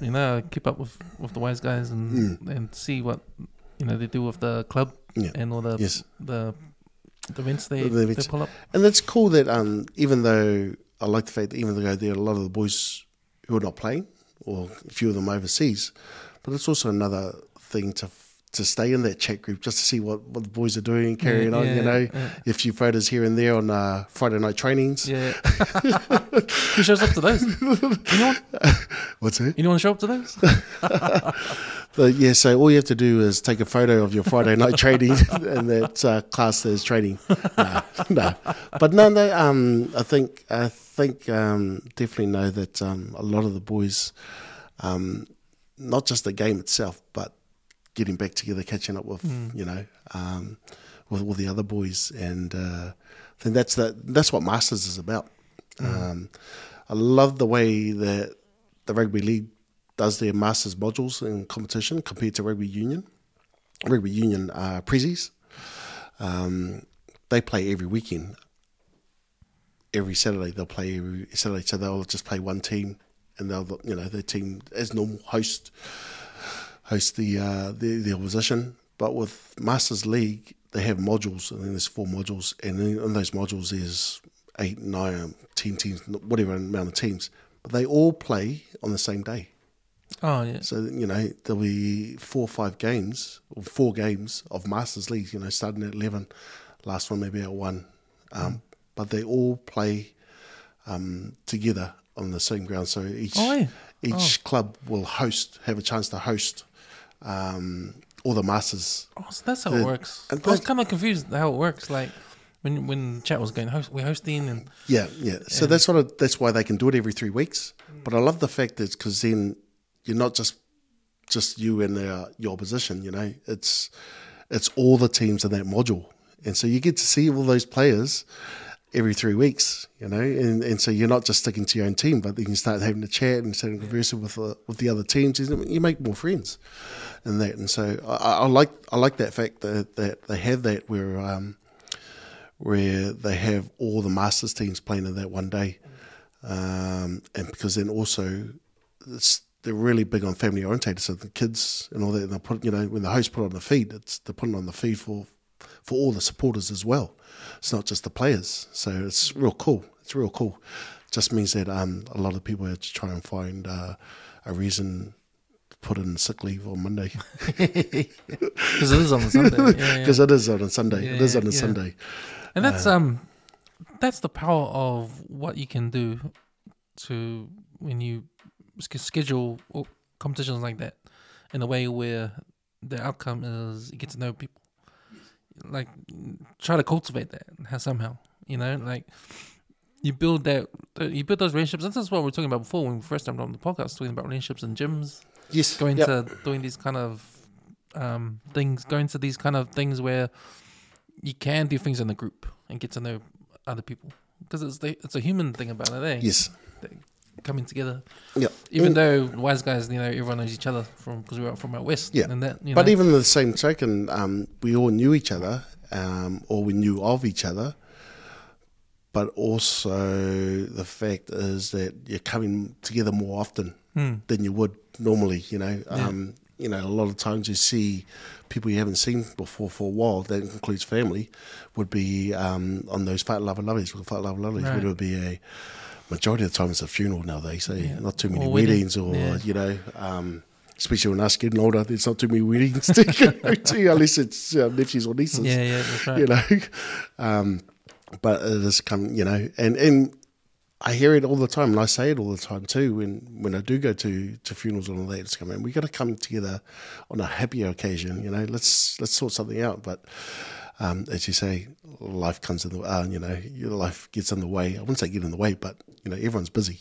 Everyone's busy, so and it's always hard to coordinate people who are available, to get into the place. But the fact that now, because of Wise Guys, all the boys and even the partners have seen the bigger picture and how it's just not us drinking on a Sunday, but all the things that we've done with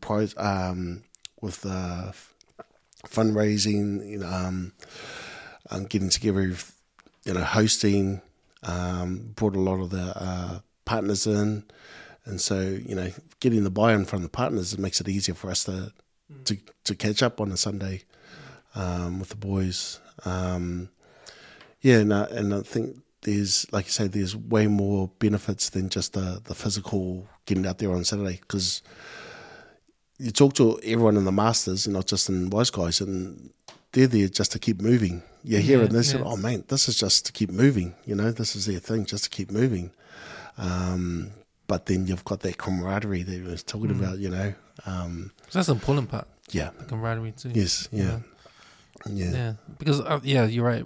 As we grow older, people tend to drop off, and then you don't get the connections start falling away. Yes. So if you don't have something that can bring everyone together, such as the Masters competition. Yes. Yep.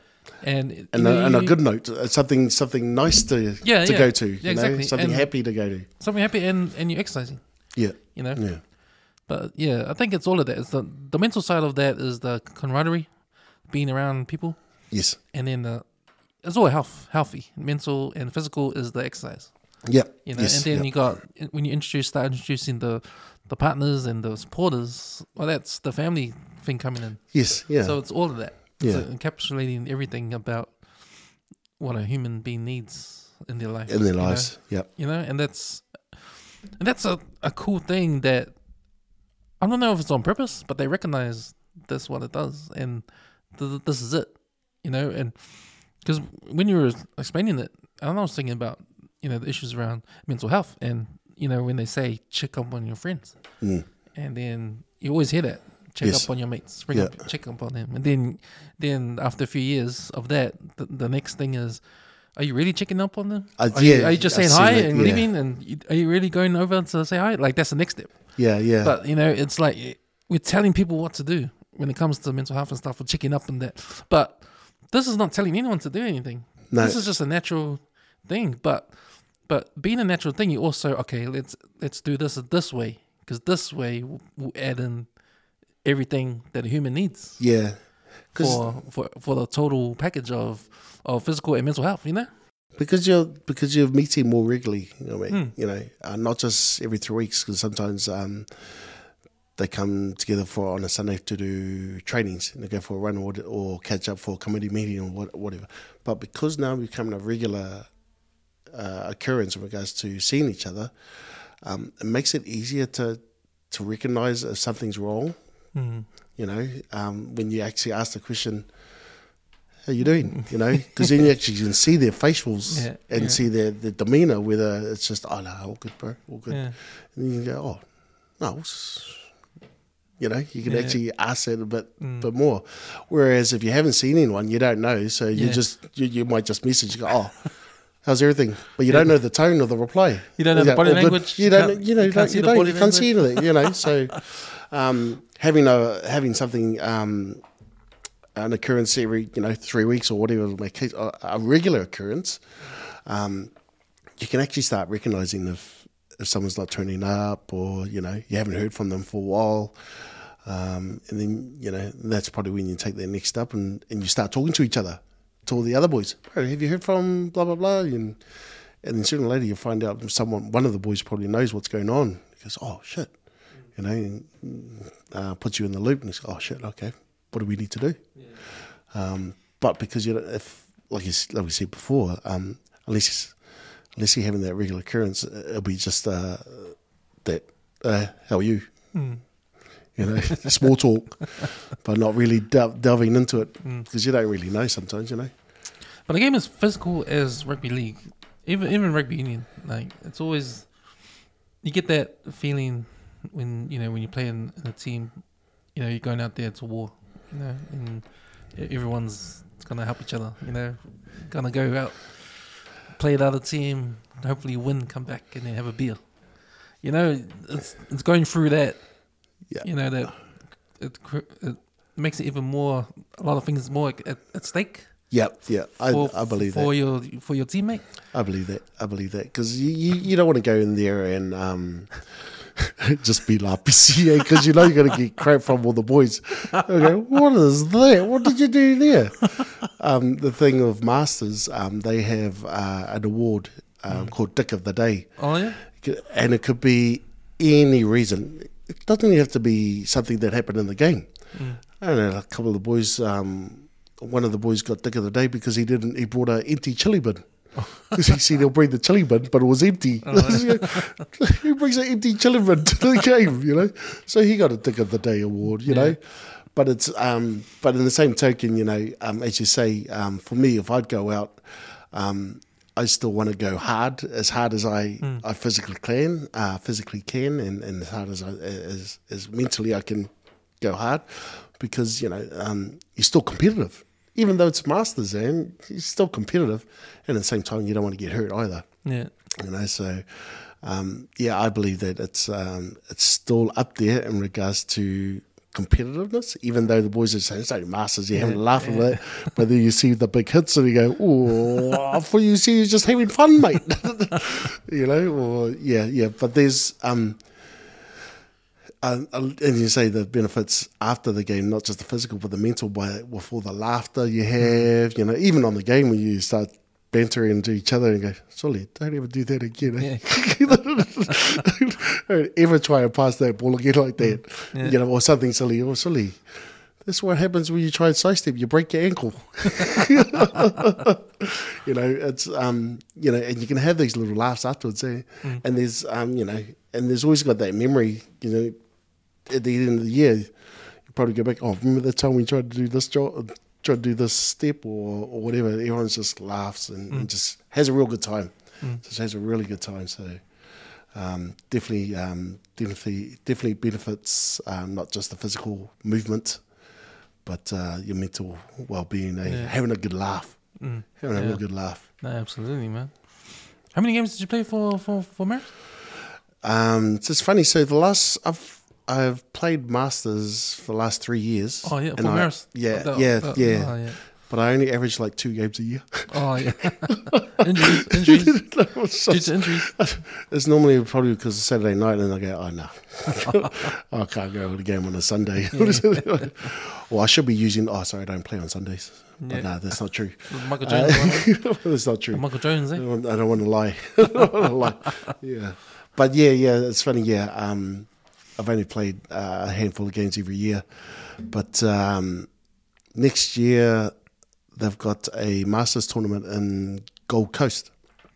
Around October, November next year, because they had a Masters tournament here in Auckland last month, which the Maris was in, but Wise Guys didn't put a team in. But now there's a tournament in Gold Coast, and I think all the boys are pretty keen to to get into that tournament. So I'm pretty keen this year. Of any of your Maris Masters, sorry boys, I'm signing up for Wise Guys next year, so I'll be playing for Wise Guys. So I don't know if Wise Guys wants me back now. Yeah, being injury prone. But yeah, so there's a goal. You know, there's another goal, not just playing every 3 weeks, but opportunity to go over to play on a Masters tournament, which probably be really cool, and playing a big tournament and with your mates. Yeah, going over with your mates. Sure, there'll be a lot of laughs and a lot of what happens on tour stays on tour, sort of crack up laughter. But yeah, there's a goal next year, and I think after this year with the Wise Guys, a lot of the boys are keen to carry on, not just to play, but just to carry on coming together. So there's good signs out there for the boys. Yeah, no, it's been great. Like I said, I've been keeping an eye out on the. Oh, you got to come! You got to come on the field, not necessarily play, but come and support on the sideline, and stay for feed and have those laughters. I'll be keen to, and I take the video camera and video some games, Yeah. Then we can do some analysis. So there will be some training sessions over the video to get an analysis of who stuffed up. Well, I need to start a sports channel on the website, so I might use Wise Guys as a try and edit some videos as the lowest level, as the benchmarker. Well, it's interesting, because you know how the boys do the Counteract podcast? Yes. Every time they bring up topics got to do with club rugby, like rugby, man, it gets a lot of engagement. Yeah. I had I listened to one of them recently, and I think Stacey and Roger. Yeah. I think there was one other person. Joey. Yeah, they were talking. They were especially talking about the Maris, Union Club and the new coach, and I was going, oh wow. Where the hell you guys get these information from? But I was just sort of going, oh man, I didn't realise that. Yeah. But it's cool, yeah. I think you get really passionate, especially club rugby, because it's if it's your club, and the majority that's where you make your friends and people from other clubs, and just like being at school, especially West Auckland or any school. You've got pride in your rugby club, or you've got pride in your school, and so you throw where you're from, around, and you get a bit of weight behind it, and I guess that's why you're passionate in those conversations, especially club rugby, because that's grassroots. Yeah, it is. That is grassroots. And I think, I don't know, but I think the reason why we got a lot of engagement with the topic there was because I don't think you can find stuff like that out there. Non-club talking about club, no. Non-club level, and I think there's a niche to be tapped there, because if you get stories like this, like what Stacey was saying, you know, whether it's true or not, it's still a story. Yeah. You know, it doesn't matter if the details are wrong. It doesn't matter. Doesn't matter. It's still, you know, something went down. Yeah. You know, something Yeah. on that capacity where, hey, club rugby. Who's getting paid? Who's getting paid that much? Obviously, people do get paid because there's been stories, you know, around. Yeah. But it's not really an open sort of thing. Yeah. But it's still something to talk about. So And absolutely. it's still something to get the interest in.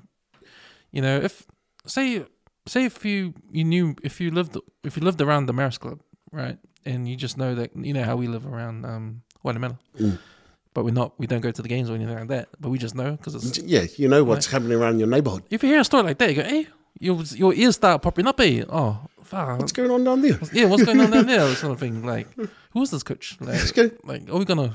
We're paying the coach of the fields of shit. Yeah. But you know, it garners that little interest. Yeah, it does. And the only way it did that is because we put it out there. Yeah.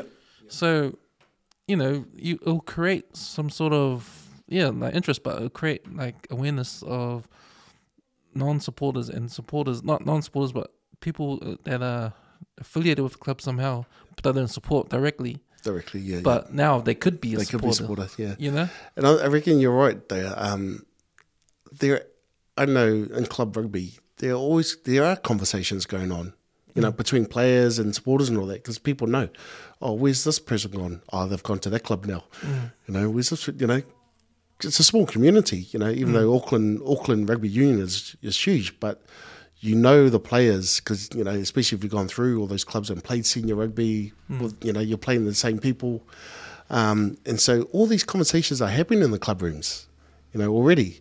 But as you say, as you pointed out, it's not being, you know, it's not being shown out to outside of this community. And so definitely, because there'll be a lot of chat. People will come and go, oh, bro, you should see what's happening in my club, you know? It's easy, man. And to have, I reckon, to have some legends from different clubs. I know we all know a few people that are centurions or just big legends in those clubs, different clubs, to bring their perspective, bring theirs, you know. Go, man, how's it changed from your days to now? You know, what's going on here, you know? And I bet you, as you say, after that, you get a few more listeners peeking in and going, oh, who they got now? Oh, that's my club. I want to listen to. Oh, I haven't seen him for a while. What's he up to? And what does he think? You know, because it's grassroots. It's because it's, you know, that's where it starts from. You know, and so you get. I reckon you get a lot more interest because it's and you almost do get to have a say because it's your local club. You know, so to speak, you know. You do get to express your interest, whereas when you go up further up to the representatives, go, hey, mate, you know, you just stick to the tweeting and give your message there. But with club rugby, you know, your brother or your son or your daughter could be playing in those senior teams or the lower grades. So you get a lot more of a link or affiliation to a club rugby than you would do, say, the likes of Auckland Blues. And I think because mainstream media doesn't really cover it, they don't go deep down. But I think there's an opportunity to do that, you know, because, of course, you can sit out the journos to cover the All Blacks, the Blues, the NPC and all that kind of stuff. Easy. Yeah. Because that's what, you know, that's in the papers and all that. But try sending an army of journos into the club rooms of club rugby. You know, like I know they cover the Gala Shield, but they cover the semi-final, final. But they don't actually talk to the whole season. But they don't talk about, you know, they don't talk to the people and what's going on in the club. And yeah. But I think there would be a public interest. Yeah. To see what's going on. Yeah. You know. Yeah, absolutely. And I don't know if podcasts can do that or a newspaper can do that, or, you know, but I think sports journalism can go much more further in New Zealand than what it is doing now. And I think they don't regard it as a place for them to go to get stories. If it doesn't, but it will help New Zealand rugby in the long run. Yeah. But if media and all that, it's all about turnover, money that you get revenue, and so it's more how big our audience, how wide is our audience in club rugby, and it'll be just localised. It'll be localised, especially the likes of Auckland, everywhere in New Zealand won't be interested in a small club, talking about a small club, but everyone in Auckland knows that club. Knows what it is, and they'll be interested in that. And I guess that's why nothing's going to be in the media as such, because it's not a. Because there's no more local media anymore. Eh? No more Western Leader. I used to look at the back, and Western Leader used to always have a sports thing at the back, and of the latest, of our team. And it was always I always remember looking at the back and seeing what teams played what and so forth. But man, it seems so thin now. There's hardly anything in there. Yeah, and I think it's online now too. Yes, like there's a Western, you can go Western Central. Yeah. South. But how many people actually go online to do that? Yeah. Unless it's physically there, that's when I start reading it. Yeah. So. Well, that wasn't the first club rugby topic the boys had on the podcast. They've had others too, and when it does happen, man, engagement shoots up. Shoots up, man. Like the last one was the Rivers when they were winning. Oh, and they were talking about how the top player didn't get NPC. Yes, that's right. Got into the reserves there or something. Yeah, not the top team. Yeah, they were talking about. Yeah, that's right. I remember that one. And it wasn't just the counterpunch talking about it. It was everyone. Like I said, it was everyone was talking about it. And said, how does a team make the finals? How's a team win one of the strongest competitions around, club wise, and get no representation. Yeah. Especially when that coach brought guys from Ardmore into Rivers and turned them around. Yeah, yes. So it'll be interesting when he goes to Marist, what guys from Rivers will go to Marist there. Yeah. I guess that's why also you wanna when you do get new coaches, one of the criteria, or not a criteria, but what are you bringing to the club? I can bring this player. Yeah. Okay. We've got a chance. But the sort of other speculation was if he's got the position of coach or the director. Oh, right. Which is different though. Yeah. But then is it how much of a hands-on is a director going to be? How much pull does he have? Yeah. I'll be interested to listen to those. Especially when we're going around with what clubs, what's happening in the club scene. I have this passion for sport, and especially local sport, but wanting it to be more than what it is now in terms of like popularity. Yes. And I see what they're doing in NRL and how they have clubs, the community revolve around the clubs. Yes. But you gotta have incentive to pour the community in. It's not enough that you just have a team. Yeah. And you have you got to do something else. You got to have. Like in and around, they have casinos and restaurants. Yeah. And even those, even like the lower grades, the SG Bulls and all those other lower grades, and the teams that they say are the feeder teams, but they get some big followings and so forth as well. It's commercialized, and you follow the lead of America. Oh, they're in the bloody forefront of sports entertainment. Yeah, they really dig down the entertainment part. Yeah. And I think that's what New Zealand is missing, the entertainment side of sport. Like we play sport, we say we're passionate about sport, we are, but do we really take it in the full effects of the sports entertainment, what it should be? Because it's entertaining. It has to be entertaining for the people to watch. Yeah. You got to put bums on seats. Yes. You know? And that's the name of the game now. And I guess that's the thing is with the sports or rugby union, there's you get a lot of people go, I just can't understand it, I can't follow it, and then you get all these rule changes because they want to make it more entertaining for people, but people still can't follow it and know what's going on. Oh, the Rugby World Cup was a classic example of the final. The TMO and the bunker they had and the ref and red cards and all that kind of stuff. That was hard to watch. And it was hard to understand the reasons why. The reasoning behind it. It Things was like, happening, you know. goodness me. But yeah. But then it's hard that, you know, Super Rugby has one set of rules. We go to World Rugby as another set of rules, you know? Yeah, or Northern Hemisphere, Southern Hemisphere rules or understanding of the rules, you know. It's just thinking, why can't we all just play by one rule?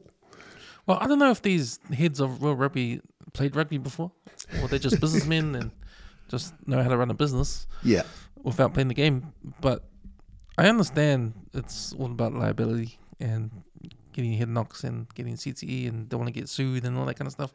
So that's what they're scared about. That's why these rules are in place. But it's not. It's what they think should happen. Yeah, but it's for me. It's the understanding of those rules, because between each referee, it seems to be different interpretations of a rule. That's where I find it frustrating, where the interpretation between hemispheres are different. You know, and then going from club rule to Super Rugby, there's a few different rules there and so forth, and it's hard to follow. Yeah, it's really hard to follow, and then you just go, oh, what's the point of watching? Well, on top of that, you got a Super Rugby competition that's not really good right now. Yeah, you know, you got the Wallabies that are shit, and you got the Australian teams that are shit. You got South Africa that's left, doesn't want to play with us anymore. Yeah, since they left, and went over to Europe and all that, the comp, you know, still, well, I would say that it was still strong, but the Aussie teams are not. Yeah, they're not up to scratch. You know, and so they're pulling us down. And I don't know if this World Cup was just like a precursor to what's going to happen in the future, but really the All Blacks struggled during the round robins. And you know, a lot of talk was about because the competition in the Rugby Championship isn't strong anymore. Yeah, yes. You know, the All Blacks just play in South Africa. And one of the other reasons were I heard also being thrown around was all the Northern Hemisphere's teams, they started playing earlier than we did when, you know, after COVID and all that. So their competition really, you know, were ramping up before we even started looking at our competition, which is true, because that's actually what happened. Obviously, a team that's really been, you know, playing around for a lot longer than another team, you know, they're going to be a lot stronger and so forth. And but man, I honestly went into that competition, didn't think I knew we'd get quarters, but I never thought we'd had a chance to win it. I didn't have the belief that we'll win it until after Ireland, till after the Ireland game. And it's like, oh, actually, hold on, out comes my jersey again. Yeah, because I don't think everybody didn't mind if we lost there, because the writing was on the wall, sort of. Yeah. And then we knew, okay, we'll be all right if we lost, because it's a good team we lost to. They beat South Africa in the round robins. So, yeah. And you know. But then what was great for World Rugby was the best thing was that ruling of where, you know, Tier 1 players are eligible to play Tier 2. 3 years stand down. You know? And you see how a big difference that made to all the Pacifica teams, where they took it to the Tier 1 teams, you know, really close, got them pretty close for most of those games. It's pretty unfortunate Sabonga didn't play. He was injured most of those round robin games. I was trying to figure out why he didn't play Argentina. Was it the Argentina game? He was still injured. Yeah. We can see straight away that we would have won that game if we had Sabonga. Just someone who can really, you know, take the team where, you know. Because he was the man against England. Oh, yeah. Right. There's a big difference there. Nothing against Christian, who was playing, you know, but Sabonga had that little, still got that little X factor, and was still able to be like a general and you know, and lead the team around. But so I was just gutted that, you know, when we played, first thing I said was, "Where's Sabonga?"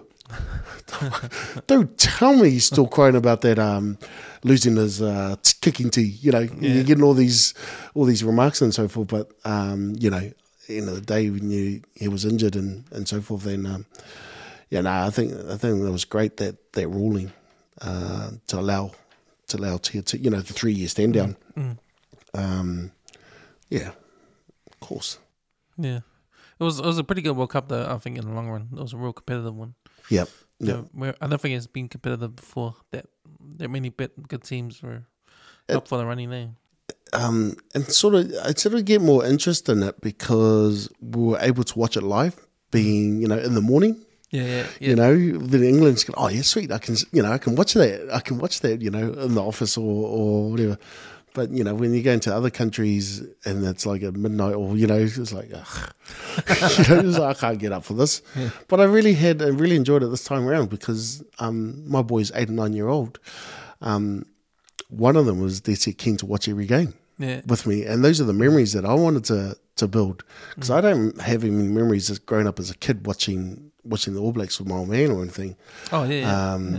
But I wanted to have those memories with my son, and it's funny because one of them, keen as, the other one's he'll come in. Who's winning? Oh no, All Blacks is losing. Okay. So he didn't even care about watching it. He goes, oh no. No, All Blacks aren't going to win, so I'm not going to watch. I was like, oh, mate. I'm probably opposite because I'm a sports fan because of my parents. Yeah. Because they love sport. My parents. So every time All Blacks game, one Samoa game. And this is why I'm a Manly Seagulls fan because my parents loved Manly. Right. Back in the days when Matthew Ridge was playing there and Graham Lowe was the coach. Yes. Those times. So every time I come in the lounge, they'll be screaming at the TV. Right. Yeah. I was like, oh wow, yeah, sweet. So that's how it started for me. Yeah, I still do that. Scream at the TV. Yeah. I get it. My boys get a front. Oh, she's dead. Calm down. But that's cool, man. It's cool seeing because I know some of the other boys, their parents are sports fans too, and they have the same sort of memories. Yep. Yeah. Like their parents screaming at the TV. That's it. Those are the memories I want. Like I said, there was a great opportunity being 8 o'clock, some 8 in the morning games. Yeah, especially the weekend. You wake up in the morning. Yeah. Oh, the game's on. Game's watch on. it. Perfect. Yeah. And my oldest boy loved it. Yeah. And so be able to sit there with him and chew the fat about rugby and go, what happened there, Dad? So, Did you have the all day to think about it and talk about it and stuff? Yeah. Which is cool. Yeah, actually, it is. It's funny because so I coach my son's team, and it's funny, so you give them tips or go over and watch my other son to play. Who's you play for? Whiters. Oh, yeah. Yeah, Whiters. And it's funny, you tell them, oh, you should do this, you should do that when this happens. And they just give you that look and go, what do you know about rugby? And then something would happen, exactly the situation I spoke, as I mentioned, and they'll go, oh, how did you know that? Dad, how did you know that? So, well, son, there's back in my days, the old start with back in my days, I used to walk in the snow to go to school and play rugby in the snow. That was one of the stories my dad gave me, and I used to eat it up and then realize it doesn't snow in Samoa. Took me a long time to actually click and go, hey, you got me. But, just having, it's funny, kids will look at you and go, how do you know that? Because they don't know your past life. They don't know what sports you had played previously. Or I've got no memorabilia of any of these sports that I played in my time. But, when you do give a little bit of advice, so they just get the look, you get the you get the eyes. Oh, okay, Dad. Now that reminds me of my old man, because I think I didn't hear him or he didn't understand what I was asking him. But I remember when I was a kid asking him, what sport did you play? And he said, oh, boxing, rugby. Yeah. But I think, you know what? I realized, because I was proud, my dad was a boxer. My dad was a rugby player, because I know because he watches boxing and watches rugby. But then I realized later in my life, you know what? I think he thought I said, what's your favorite sport? Not what you did. Not what you did. Yeah. Because, I never saw any memorabilia or anything. Yeah. Yeah. But maybe he didn't have memorabilia back in Samoa. Yeah. But that's a different lifetime, when you're back in the younger days and playing sports and so forth. And I never took any memorabilia. I know heaps of boys used to, at the end of the season, the jersey will be in their back, and then you go to the, I know a couple of boys that always had, they also had the memorabilia in a club or rep, and just go, oh wow, this is cool, man, this is cool. But yeah, it's still funny when you're giving advice, whatever advice it is, to a 9-year-old, and they just give you those looks, and then you go, okay, okay. The last podcast had, Yash, he came. Yes. And he was talking about, because he's coaching his daughters. Like, he's not trying to, but he wants them to be sporty, because he's sporty. Right, yep. But we're talking about how to figure that out. Because you don't want to force your kids, but you want them, you have the idea of what you're hoping. You're hoping. Yes. And it's an interesting thing. Like, what do you do as a parent? Do you push or not? Or do you let it happen naturally? See where they go? But it can work either way, though. I know, you're right. I know some people got pushed into it, and then,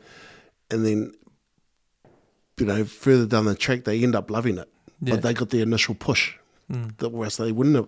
But some don't, they? Yeah, or the reverse, someone that hate it so much because they got pushed into it, or you let them decide and see what they want to do, and let them find out. But you do that, and you end up having like a different sport every year, or every summer or winter. There's like, oh, come on, man, make up your mind. Which sport are you playing?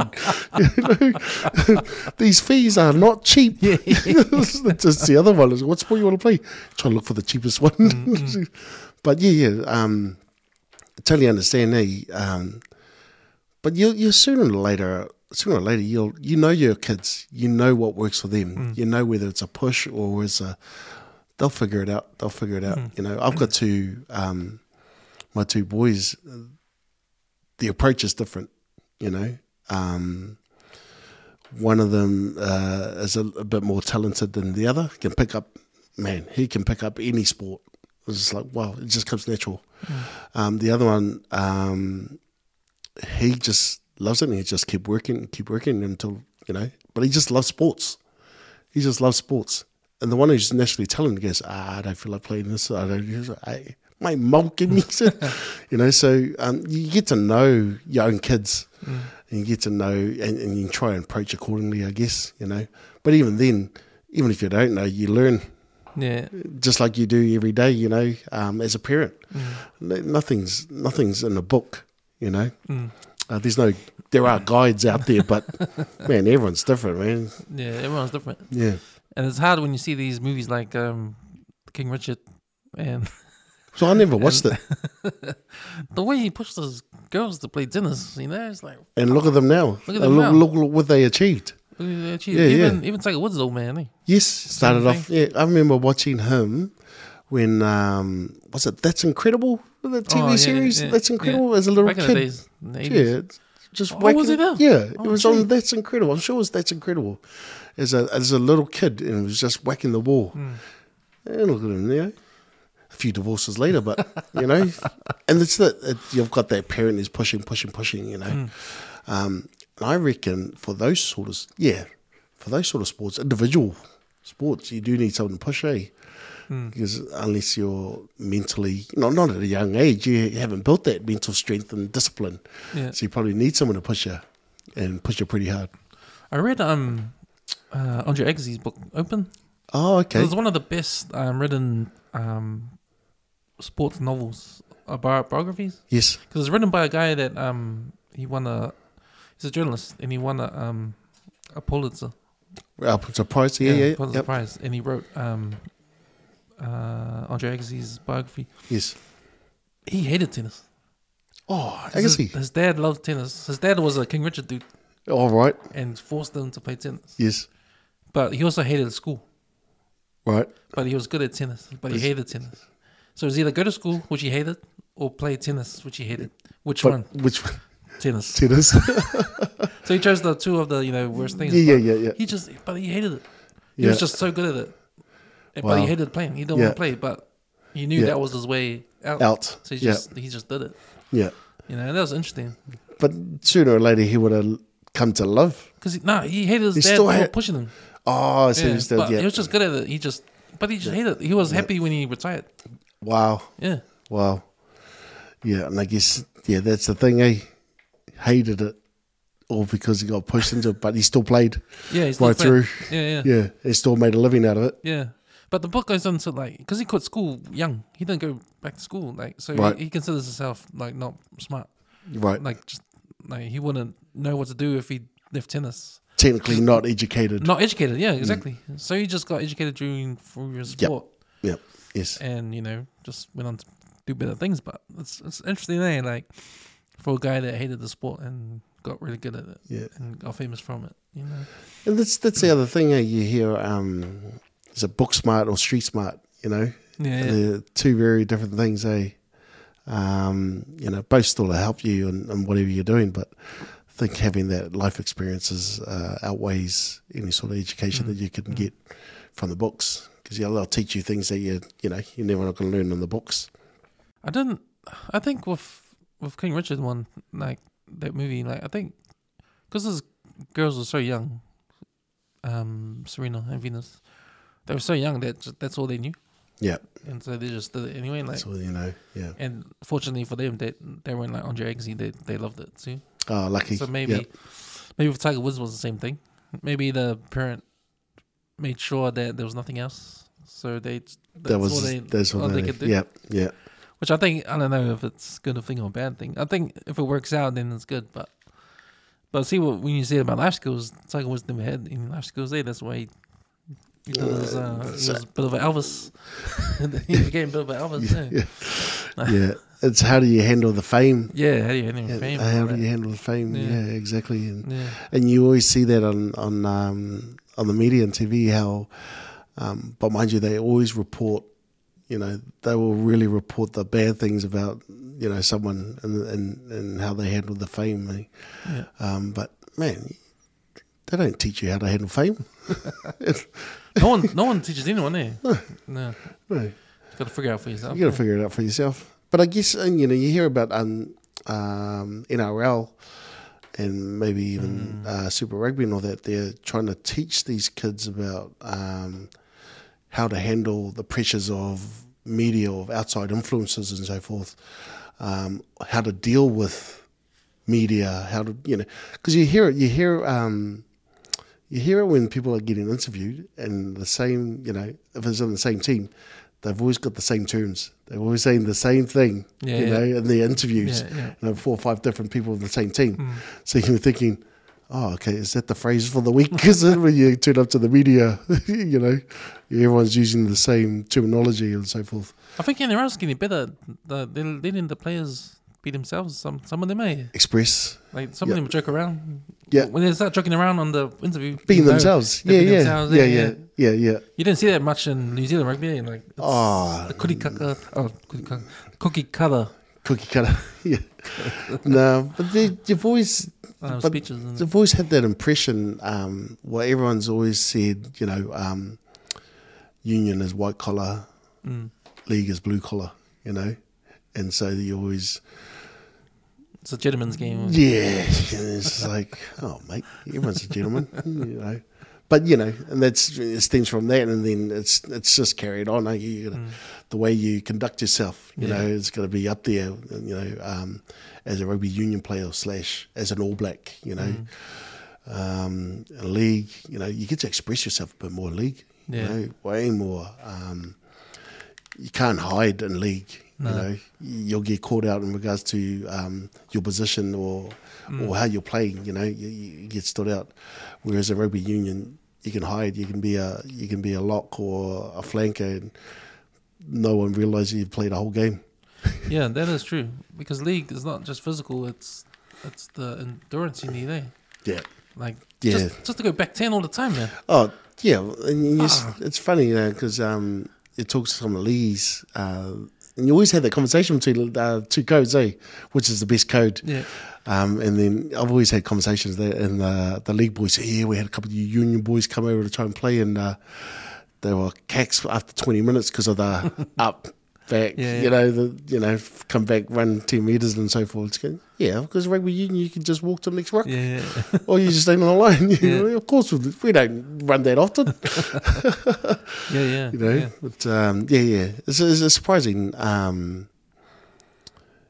It's surprising because keep putting my kids in there, but because I'm coaching them, both union and I coached a league team they were part of this year, and one of my boys who in union doesn't stand out. Go to league, boom, because he gets the ball, he gets to run, and he's running hard. Like, oh, damn, you are good, because you don't see that in union. No. You can go through I wouldn't say you can go through a whole game, but you can go through a lot of patches without even touching the ball. You're just hitting a ruck to another ruck to another ruck. Especially with kids rugby union, there's no positions, so to speak. There's forwards and there's backs, but there's no specialised position. Yeah. So you can just be literally just running from one ruck to another, and you may not get the ball. League, like that's what I mentioned. You can't hide in league. You got to do your job. You got to go up and tackle. You got to go make those yards, or then it's your turn to run now. It's your turn to run. So boom, you got to run. Yeah. So it's quite surprising. It surprised me quite a bit. Watching my 9-year-old really express himself in league. He was able to express himself in league, and he came off and he said he really enjoyed league. And both of my boys really enjoyed it, but more so him, because he said he got to get the ball a lot more than he would in union. I was going, well, they get paid more, so keep going, make that money, get that's retirement. I've always been a rugby union guy, and before league, I was never a leaguey kind of guy. But I gotta tell you, man, this last NRL season, I've been watching that more than Super Rugby, man. Yeah. This last year, because of how not competitive Super Rugby has been. Right. You can tell who's gonna win. Yeah. If the Rebels come to town, who cares? Yeah. Western Force Rebels, who cares? But you watch league, man. You watch NRL this season, man. Even from week 1 all the way the first 10 weeks, man. Like these close games. Yeah. You don't know who's gonna win. And if it's you're down by 3 tries and 10 minutes to go, you can still win. You can still win. Yeah. You can score 4 tries in 10 minutes, Yeah. And that's the best thing about league, like, and these athletes are they're so athletic. These players are so athletic, and fit. Yeah. And they can run, and you don't know what's going to happen. Yeah. They can last, and they can do extraordinary things on the field that can make the game in the last seconds, and yes, change everything around. And it's something rugby union doesn't have, No, because all it takes is like you can, and that's why you get paid. All the high paid players, both union and league, always someone that's got that X factor that can change a game. They'll get paid for it too, It's funny though. It's hard to have one person change the game, unless you're John Lumbu. But even that, John Lumbu didn't win a championship, No, so that's right. It's pretty hard, to be individual. Yeah, but he did. He was definitely. He was definitely someone on that cusp of when it was going from amateur to professional, and he was that poster boy for professionalism, But man, he stood out though, both his height and his abilities on the field. Yeah, So and also the story behind it, working at a bank, and, as a teenager and so forth, and that reminds me of Bundy Aki's story I just read not so long ago, where as a teenager he had sort of given up rugby, and started working at a bank. Typical Islanders, The bank is supposed to be one of the best jobs you can get, be a bank teller. Was this before he played for Chiefs? Yes, yeah. Oh. And that's when Tana Umanga came along and said, come play for counties. Oh, yeah. Yeah. So he came play for counties, and then he made the Chiefs, and look where he is now, But and all it took was someone like Tana Umanga to still believe in him. Okay, hey, you come put in the work and then you'll play. But they could have been lost. their talent where he is. Could have been easily lost because he was on the verge of giving up, not making any of the rep teams, I believe.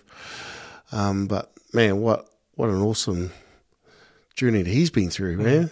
I just saw he just met Tour. Yeah. Because Dolphins were over in Germany for a game. Oh, right. That's where you got the opportunity. Yeah. So you went over and they swapped jerseys and I saw that. Signed them, Yeah. That was pretty cool. I saw that. Yeah. It's funny. I find that more and more now of the Islanders over in the States actually following other Islanders and different codes, and you're going, oh, do they know about this sport here, rugby union, But the fact is, the Islanders, they sort of following that. So it's cool, man. It is cool. Because I see that Aaron going to go take some games over to Las Vegas next year. To Vegas? Broncos are going to play there. Oh, wow. Next year. I don't know what their goal was, trying to get some interest in the game or try to get NFL to take some players.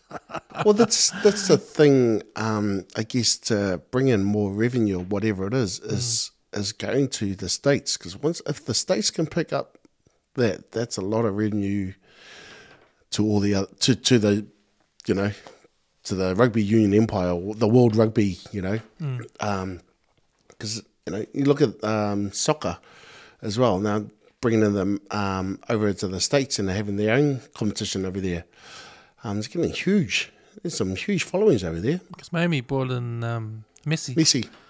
Well, paid him millions, but he's paying for shit competition there, like compared to where he's come from. Yeah, compared to it, but he's getting paid that much because, like I said, in the States they've got the money, and isn't that part owned by Beckham? I think so. Yeah, it's part owned by Beckham. So I guess that's one of the things. Once you retire, you just buy a team. I should watch that documentary on Netflix, the Beckham one, because everyone says it's good.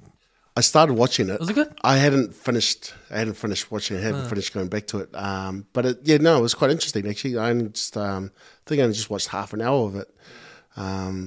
But you only know David Beckham through the media. But it's quite interesting to see where he started and how young he started and so forth. So I got through the first 30 minutes and it was quite interesting. One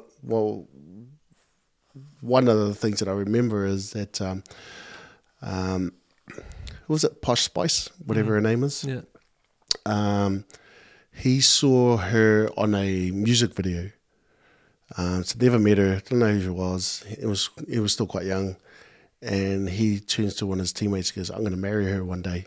And then look what happens. I think a couple of years later, he had met her and, that started that. But it's funny to hear him say, yeah, I've already said I was going to marry her, and 2 years later meets her. It's like, whoa. Same thing happened to Jason Momoa when he saw, what's her name? Some Cosby Show. Yeah. I've forgotten her. Oh, true. Yeah. She's much older than him, eh? Yeah, that's right. Yeah. But he said the same thing. I'm going to marry her. I think a lot of people would have said that after watching the Cosby Show. A lot of people said that.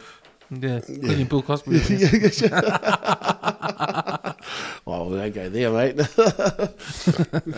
Sort of ruins your childhood memories of watching the Cosby Show, eh? Goodness me. Wow. I love that show, man. Oh, yeah. Everyone, I just race home and go. You got heaps of listens from that song, eh? It was great, man. It was funny. So funny. Because I thought the mum, what's her name? Is it Patricia? Rashad, eh? Something like that. Yeah. What was her character name? I can't remember. Yeah. But, man, she was just like my mum, eh? Yeah. My mum. Yes. Like, just, because when she was telling the kids off, like, she was like real affirmative, eh? Yeah, yes. Reminded me of my mum, man. Yeah. She tells us off. She was the disciplinary in the family, yeah. Well, she was the disciplinarian. My dad was the executioner. Oh, yes. She was the judge, juror, and my dad was the executioner. Yeah. Tag team, made a perfect tag team. Yeah. Oh, it's I think At the moment, I am the judge, the jury, and I'm also the executioner, as well as I'm also the whatsaw. But they just, you shouldn't have done that, mate. It's so good. So my poor boys, they don't know if dad's, one of the cool dads. They're like, let's go joke and do this prank or whatever. Yeah. Or is it going to be the dad who's just about to fussy me because I didn't listen? Yeah, that was just, man, I was flicking through Netflix, and even the other platforms I'm on, like Prime and all that. There's so many sports documentaries. Yeah, I noticed that. There's heaps. Yeah. There's a lot of docos on. There's so many. They haven't had the chance to watch though. No, 'cause there's too many. You just haven't had the chance I to don't know. watch. Have you got Sky? No. Because I get the Sky now, the online Sky, Oh yes. and they've got a documentary part. Oh okay. All the sports stuff. Yeah. All the So Freddy there's for even more. Freddy's. Yeah. I think it all sprung up from the Freddy for Freddy's stuff. Because there was that, I don't know if you watched the O.J. Simpson documentary. No. It's the 5-episode one. Nah. That is really good, man. It's called Made in America. Oh okay.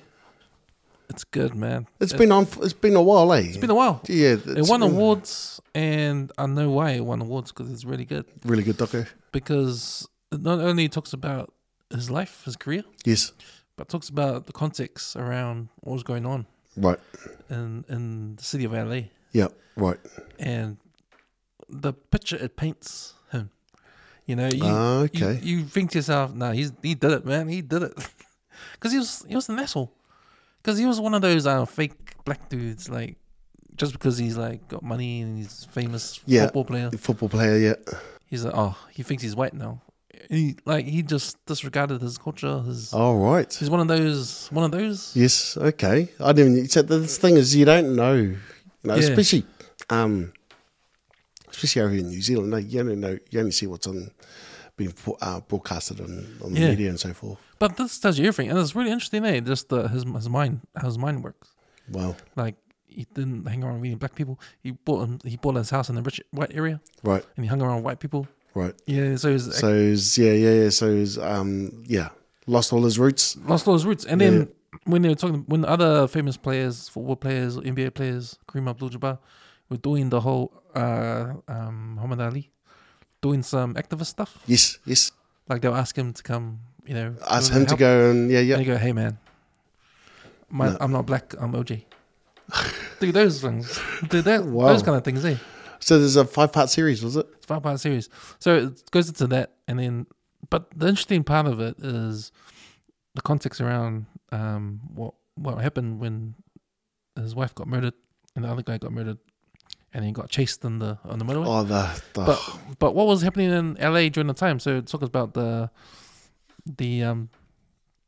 riots and all the racist cops. It talks about Rodney King. So there's a lot of like, when you boil the jug, everything was boiling. Okay. So that's there was racial tension between the cops and the black people. Yeah. And you got like incidents with Rodney King. Then you had incidents where a young black girl went to a Korean store, and she had an argument with the shopkeeper. Yes. I think she smacked her or something, and walked out, and the shopkeeper grabbed the gun and shot her behind the back, on the back of the head. And she was just a young girl. Wow. Right, young black girl, and she got home detention. Home detention. Yeah. So that was another added on. Yeah. Thing. So there's heaps of things going on. Heaps of things going on at that time. Yeah, at that time. And so. So when then the riots happened after Rodney King, and all that shit happened, and then heaps of other stuff was going on, and then when O.J. Simpson got acquitted, it was kind of a payback to the white people for the black community. Is that how it was perceived? That's how the documentary shows showing. Yeah. Saying this is okay. Because I think there was black jurors right on the jury, and they said, we don't care if you did or not, you're gonna get Wow. off, because all the other white people get off when it comes to us. Oh wow. So that was kind of like the narrative. Oh jeez. So all the white people were going, he's going to jail, go jail, go jail. And all the white people were upset that he got acquitted. But the black people, they were all happy. Because they were like, oh, this is payback. This is retribution for all those other... Yeah, so it was like that kind of thing. Right. Like, the black people didn't care because they were just fed up with what was going on. So, even though they didn't like OJ, because he forgot about where he came from. They just loved the fact that he got acquitted, and it was like, shame, that's what you get. Yeah. All the white people are mad at the whole thing. And black people are like, yeah, that's what happens. Oh, so that's how the doco sort of... Yeah, it plays out like that. Wow. Yeah. That's sort of... It's pretty interesting. That will definitely make you start thinking, what's... Oh, you know? But it was funny because after he got acquitted, he goes back home, right? And he tries to go back into society, but no one likes him anymore. All the white people don't want to hang out with him. The black people definitely don't, you know? The black people definitely don't. You did our job, we remember what you did. So then he becomes isolated, and no one likes him. Wow. No one hangs out with him. He's got no friends. I wonder what's he doing now, So he'll be alone, isolated somewhere. Yeah. He's like, he got off and all that. But he went back to jail because he did that robbery a few years later. Did you hear about that? No. He did the robbery where he robbed a guy that has all his memorability. Oh, his memorability. Yes. His stuff, And he went to jail for it. Yeah. And then they interviewed some of the black community again. Yeah. And they were like, oh, who cares? Like, we don't care. You can rot in there. That was just only that one time, the what to get out of jail free card. Now you got to go around and pay your $200. Get your $200. Yeah, but man, it's a really good documentary. Yeah, like talks about all that kind of stuff. Goes into detail about the case. That's really interesting. Like, it shows the actual photos of the murder. Oh, the whole scene. It's like, man. Man. But you believe, he did it. He did it. But there are heaps of docos coming out now. As you say, sports docos. It's really interesting though when you get an opportunity to watch something. I only just watched that 1-4 the other day. Yeah. That's a popular one. Everyone's watching that. Everyone's you start talking, someone starts talking and goes, oh, she's I'll watch that too. So that's all quite interesting. But I started watching that Ryan Reynolds Wrexham. Oh yeah, that's a good one. I started watching that one. That's a really good one. I love that. Interesting. I love that because I love the fan culture. Of that movie. Yep.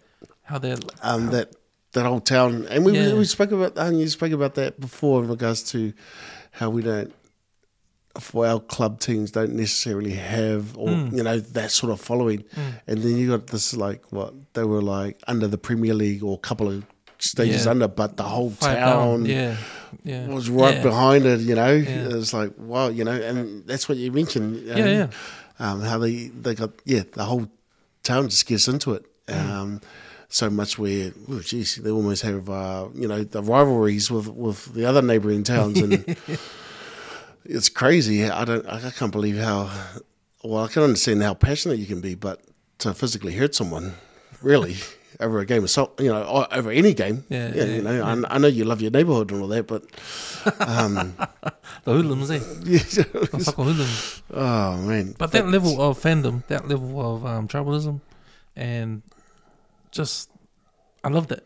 Yeah. I love that. And that's what I love about that. I love watching that about Welcome to Wrexham. Because that little town there. And and you're right, man. It's similar to if we all got behind one another. Like if the community, because that's our community team. Yes. And it's not, and the way I see it, it's only the parents of the players go there. The players themselves go there. The people that, the family and friends of the players. Yeah. They're just going to support. Whoever's playing. Yeah. But the team is not an identity that the community gets behind. Yeah. Because no one goes around with ornamental jerseys just for like when people wear Blues jerseys. Yep. Yeah. Like no one wears a ornamental jersey around shopping. Well, it's not in the merchandise, is it? But it could be. Yeah, exactly. But you're right. It's the club level for us support-wise. They're a support, but as you say, you're looking at what's happening overseas and how. I mean, is it the population? Because bigger population means you got bigger support numbers. Well, we could get the same numbers as Wrexham, I guess. Is that the big population in Wrexham? How many people in Wrexham? I don't know, but but even then, even their club fields, they probably have bigger grounds than we do in our little club rugby grounds. I've got population of Wrexham. I'd say what? I'd say it'd be bigger than Auckland. Oh no. 13,000. Yeah. 135,000. 100. Yeah. And then you got I reckon you have at least half of them supporting that local team. Yeah. That's 50,000 fans. Yeah.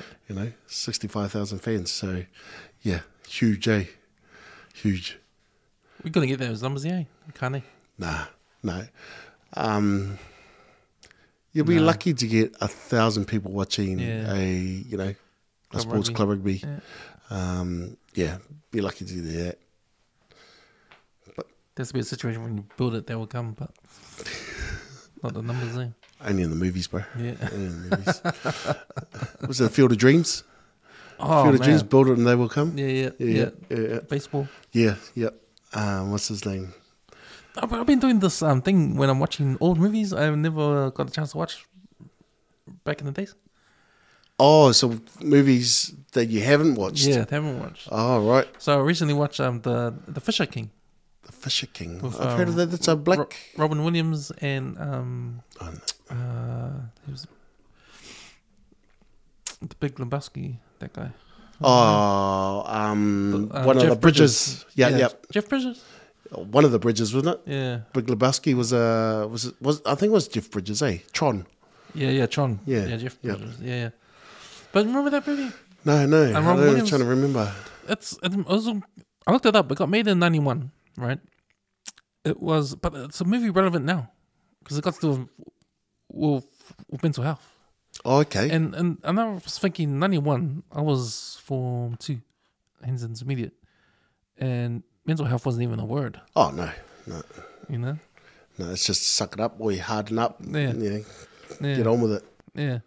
But this is an interesting movie because do you remember it?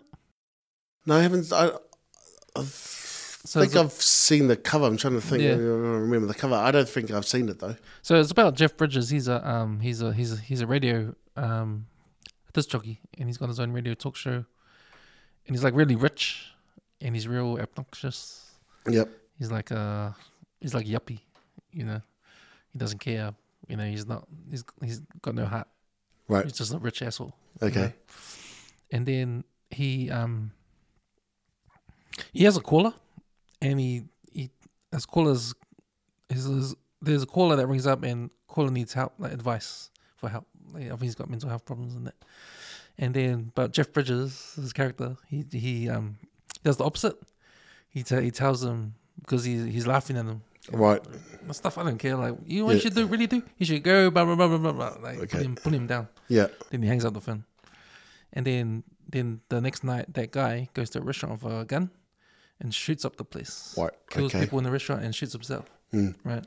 And then Jeff Bridges sees the story and realizes that's the guy. That was the guy that he was speaking to. He spoke to. Yeah. And he breaks down and he quits his job and he becomes depressed. Oh, and okay. And he's sort of 3 years later. He's in the 3 year. Okay. 3 years later, and he's got a new girlfriend. She owns a video store, and they live in the apartment. And he's still drinking, getting drunk. Okay. He's depressed. Yes. And then he decides to commit suicide. So okay. he goes outside. He goes to where all the homeless are. Yes. And he's about to commit suicide, but he gets saved by Robin Williams, who's a homeless guy. Oh, another homeless guy. Yeah. And he's got mental health problems himself because he thinks he's a knight. Oh, okay. And he's looking for the Holy Grail. Yeah. And he saves Jeff Bridges from killing himself. Yeah. And then, but they have this sort of connection. And then Jeff Bridges realizes that he has to help this guy. Oh, okay. And that will somehow cure him. Yeah. Right. If he does something good, because he realizes he's a bad person. Yeah. And he thinks that's his punishment. Okay. That. What he's been going through he thinks because of what he did. Yeah, so he has to kill himself because of what he did. Yep. But when he sees Robin Williams, he's a homeless guy, and he thinks, okay, if I save him, I'll probably save myself. Right. If I do some good thing, Yeah. it will redeem Yeah. what Yes. I did. If I do something good. So that's what it's about. That's the whole thing. Yeah. Yeah, but he doesn't realize that Robin Williams, he was the husband of one of the girls that got killed in the restaurant. Oh, so there's a connection there. Yeah. Right. Okay. But he doesn't know this yet. Yeah. But because of that incident, because his wife gets murdered, he becomes like a mental health kind of guy. Like he loses his job. Yes. And he's like, so you go, he's crazy. Right. Robin Williams decides he's a knight. Yeah. So he's like got mental health problems and all that. So yeah, it's all about how Jeff Bridges has to help Robin Williams. Yes. Like get put him back on his 2 feet. Not realizing that this is the guy. The connection. Yeah. So you said that's back in 91. Well before 91. That we're hearing this phrase, mental well-being and mental wellness and so forth. But this is all to do with it's about trauma, eh? Yes. So these two characters experience trauma. Yep. This is how they're dealing with it.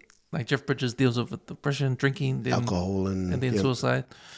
With Robin Williams' character, because his wife gets killed, he becomes, I don't know what you call it, in a state of, he just snaps and just not himself anymore. He's like a crazy person. Yeah. So sort of becomes homeless now, and now he's homeless. Now he's homeless. Yeah.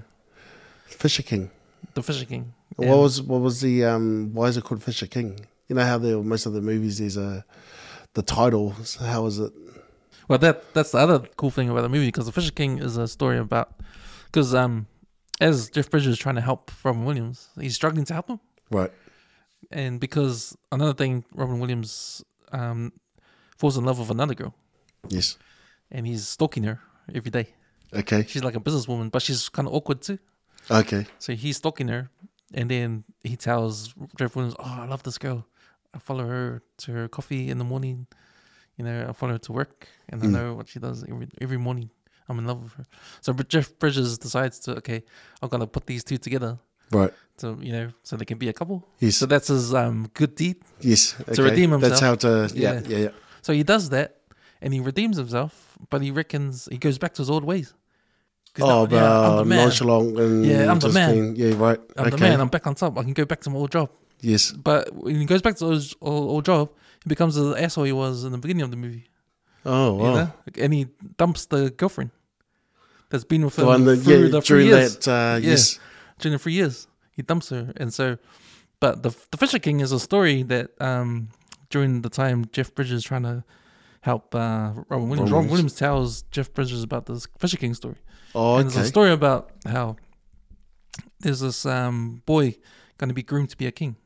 So his dad says, "I'll go live in the forest so you can learn how to survive, and then you'll come out and you can be ready to be a king." Yes. So he goes into the forest. He doesn't like it.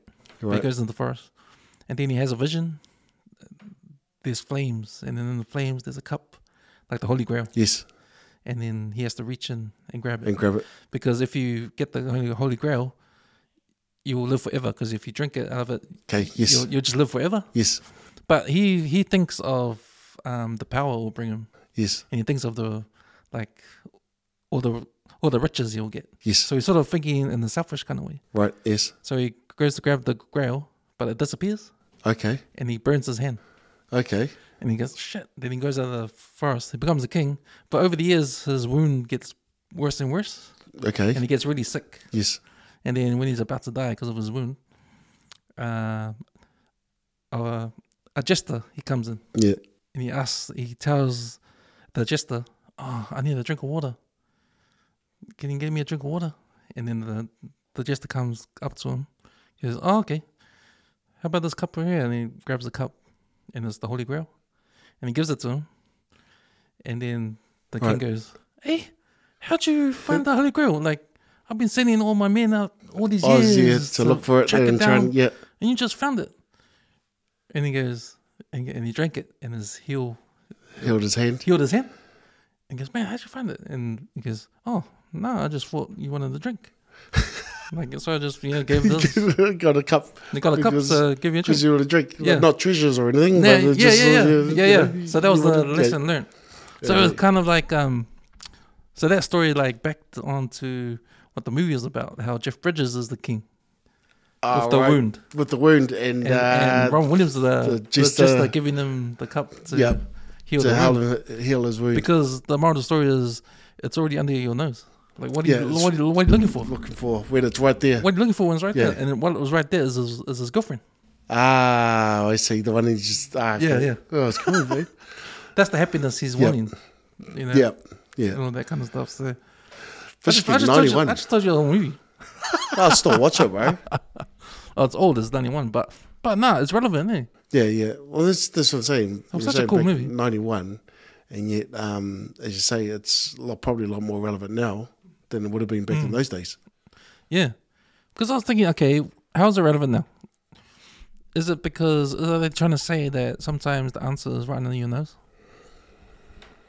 Is it like we're looking for something are we looking for something that is wasting our time? Is like causing us more harm? Or harm than it's identifying what you really need compared to your needs and wants. Hey, the need, do you need it or do you want it? Yeah. You know? Or something like that. Yeah, I think what it got for me was, okay, yeah, him being an asshole. I like Robin Williams, man. So it would have been interesting in his character. Yeah, it's funny. It would have been quite interesting seeing his character. It's a good story, and it's a crack up how it's executed. You know, there's all these funny things in there, like because he thinks he's a knight, yes, right, and he's after the Holy Grail. You see, the movie changes to see things on his eyes. Oh, okay, so you see knights, you see horses, and you see the like fantasy kind of stuff, right? But you know it's in his head. Yeah. So I'm thinking, okay, this is what crazy people are thinking. You know, this is what crazy people think. You know. Yeah, well, you don't actually know what crazy people think because but it's good. So you see it on both perspective. Yeah, it's both perspective. Yeah. And I think it all is.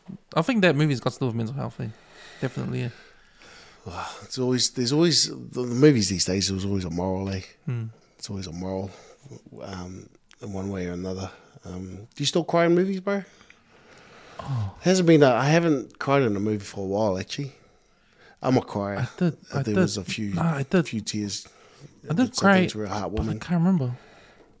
I'll tell you why I did cry when I listened to a song. Beauty and the Beast. Beauty and the Beast. Oh, the main song. The Celine Dion, and I don't know the guy's name. But man, his verse when he comes in, man, brings tears to my eye, man. Like it's a beautiful song, man. So this is the original Beauty and the Beast with Celine Dion. The Celine Dion song. The Celine Dion singing. Yeah. Like that's a while back. Yeah. That's a while back. But no, I find it a beautiful song. Yeah, and it brings a tear down my eye every time I hear when the man comes in. She's good too, but when the guy comes in, man, it's like, oh. No, I can't say I remember that song with Celine Dion. I can't say I've done that. Not in songs though. Yeah, but some movies, I have shed a tear. Yeah. But I can't remember. I can't remember what movie. Yeah. Movies these days are pretty different. You know, I haven't seen really any heartwarming movies lately. Well, I stopped seeing the Marvel ones. Getting boring. Yeah, I don't think I've ever been to the movies. I haven't been to the movie. Oh, I lie. I took the kids to the movies. That's probably the only time I go to the movies. Yeah. Is taking the kids to the movies. But normally you just wait until it comes out. Stream, all the Disney movies now are just being played on Disney after 6 months or something. Yeah. So it's just like, we'll just wait until it comes off Disney. On Disney. Yeah, depends what mood I'm in. Like, I like movies that make you think. Yeah. Like, give you like a scenario, make you think.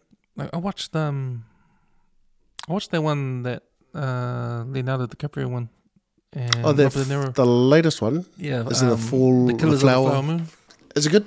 It's good. Looks good. It's good. It's good. Yeah. If you thought white people weren't evil, Or if you thought white people couldn't be more evil. Because that's what back in the Western, back in the 1920s. Oh yeah, Oklahoma.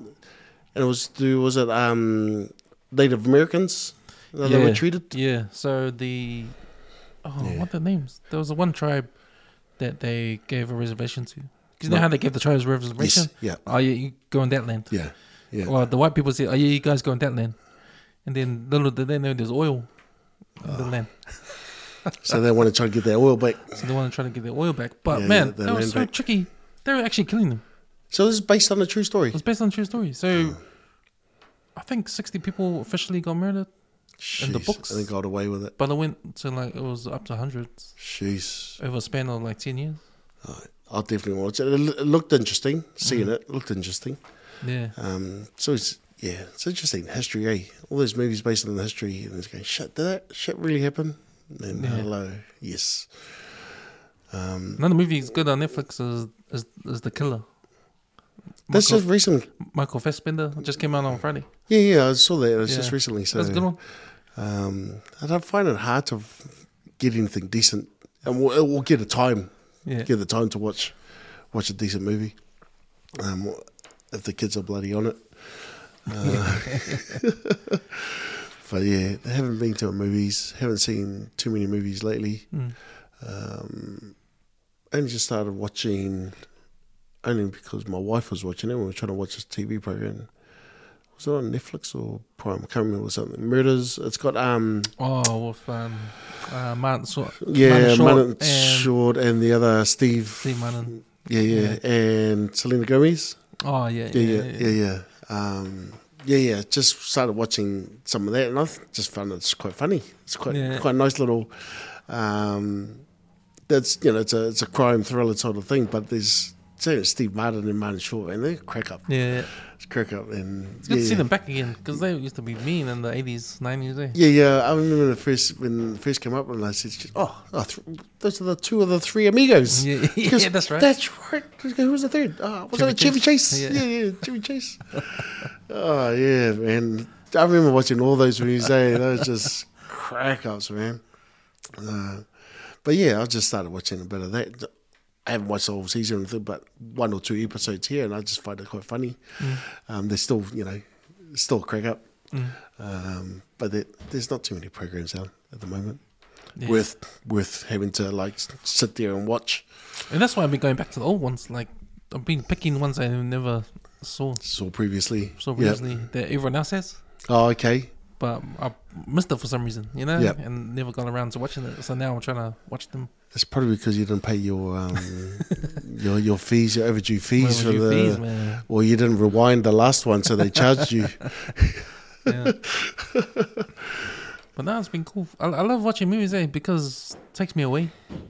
Yep. For a bit. Yeah. I love that. I love putting myself into the movie, and everything's around me is gone. Yeah. And that's what a lot of people are sort of just. I guess it's like a reach. You're distracting yourself from work, or you just want to not think too much. And just enjoy sitting in the quiet and go, especially some of those crime ones is trying to solve it straight away. I knew it was him. Yeah. But I remember, when I sit there, I probably usually just sit there to watch something, just to relax and have a little giggle, or just try to leave work at work. Yeah. That's one of the biggest things is when you have a work phone, and then you hear it's ping, ping, ping. It's so I got to put it away, Things can wait until the next day. But because it's a work phone, it just goes off. Who works at this time? Sending emails at this time, I used to send, if I'm sending emails, I'll make sure they go in the morning. So you write it up at night time or whatever, after work or late after hours, and just have a delayed send. That way they'll get it at 6 in the morning 8 in the morning rather than at night time. I always think where this work life's going to take us in the future. That work-life balance that everyone's trying to find. Yeah, I know the new generation is trying to push it hard. Yeah, Yeah, but work-life balance is different to everyone, eh? Everyone's got a different, and for me, the only way I can find a work-life balance is through commute.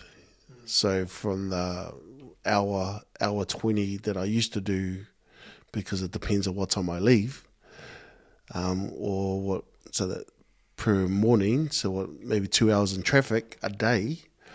Now it is 15, 20 minutes a day.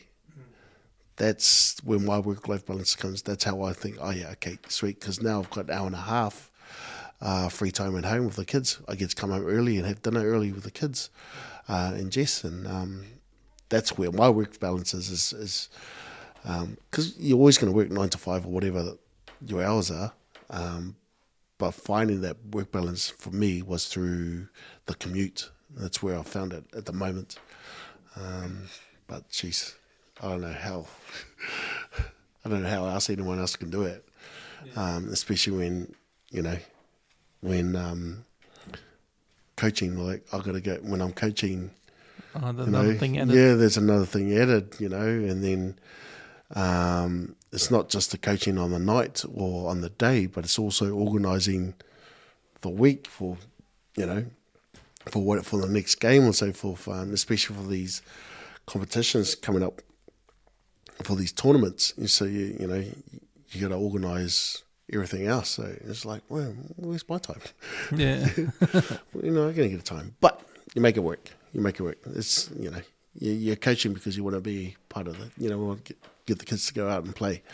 And if no one's volunteering, then I don't want my kids to miss out. So I end up just putting my hand up, which I think now is a strategy for everyone: is don't put your hand up, someone else will. But that's me. I just don't want my boys to miss out because there's no coach. So I always end up just volunteering. Well, I hope the flexibility comes in, because for me, what I learned about myself, especially during the COVID times, like being on that lockdown, everyone had to work from home. Yeah. Like if you work in the office, then you can work from home. Yes. Like I found out that I'm a morning person. Right. And I should have picked that up anyway, because 3 o'clock, man, I'm just dead. I'm not productive. Yeah. I'm not dishing out the same productivity I am from 9 to lunchtime. Yeah. I think it must be the lunch makes people tired or something. Yeah. But it's sort of like there's that window, like maybe 2 o'clock to 4 o'clock or 3 o'clock, 2 to 4. You're just drifting. Eh? Yeah. That's when you start looking at your watch. Yeah. What time is it? Yeah. And then you knock off at 5, but it's only an hour to go. So fuck, may as well just cruise it. And then you go. But then after, like, for some reason, after I have dinner, like from 7 on to midnight, my brain kicks in again. So that's the best time for me to work again. Yeah. And I know this because I'm doing this stuff at that time. Oh, and being able to, Or I'm writing. Right. So if my work wants me to get the most out of me, then usually in those times my brain is on, like from morning to lunchtime, and then maybe 6 to any time during the night, because I'm on again. Maybe you need to move to Spain or something where they have the siesta. Not necessarily sleeping, but they have the morning shift, and then But everyone's different. Yeah, some people can be afternoon people. Yeah, and work better the opposite way. Yes, yeah. But because everyone's different, then maybe that's the reason why to have flexibility in working hours. The whole 9 to 5 thing is old school. Oh yeah, to the death, Yeah. And the other thing I'm thinking about is technology. Like, if technology is helping make things faster, then when's the end goal then? Like, think about it. In the 80s, technology took us from, if we did 9 to 5 with technology back in the 80s, the production would be X, right? Yes. Nowadays, if we 9 to 5 with our technology now, the end result will be X, but at the same time. Yeah. Yeah. So, in 10 years from that, what's the end goal? To what? X to infinity? Yeah. But that's right. So the technology now makes everything faster. It just means that you got more work. Yeah. oh, you can do that now in 10 minutes. When you used so when to does it stop? So it's like, well, that's When does just it stop? yeah.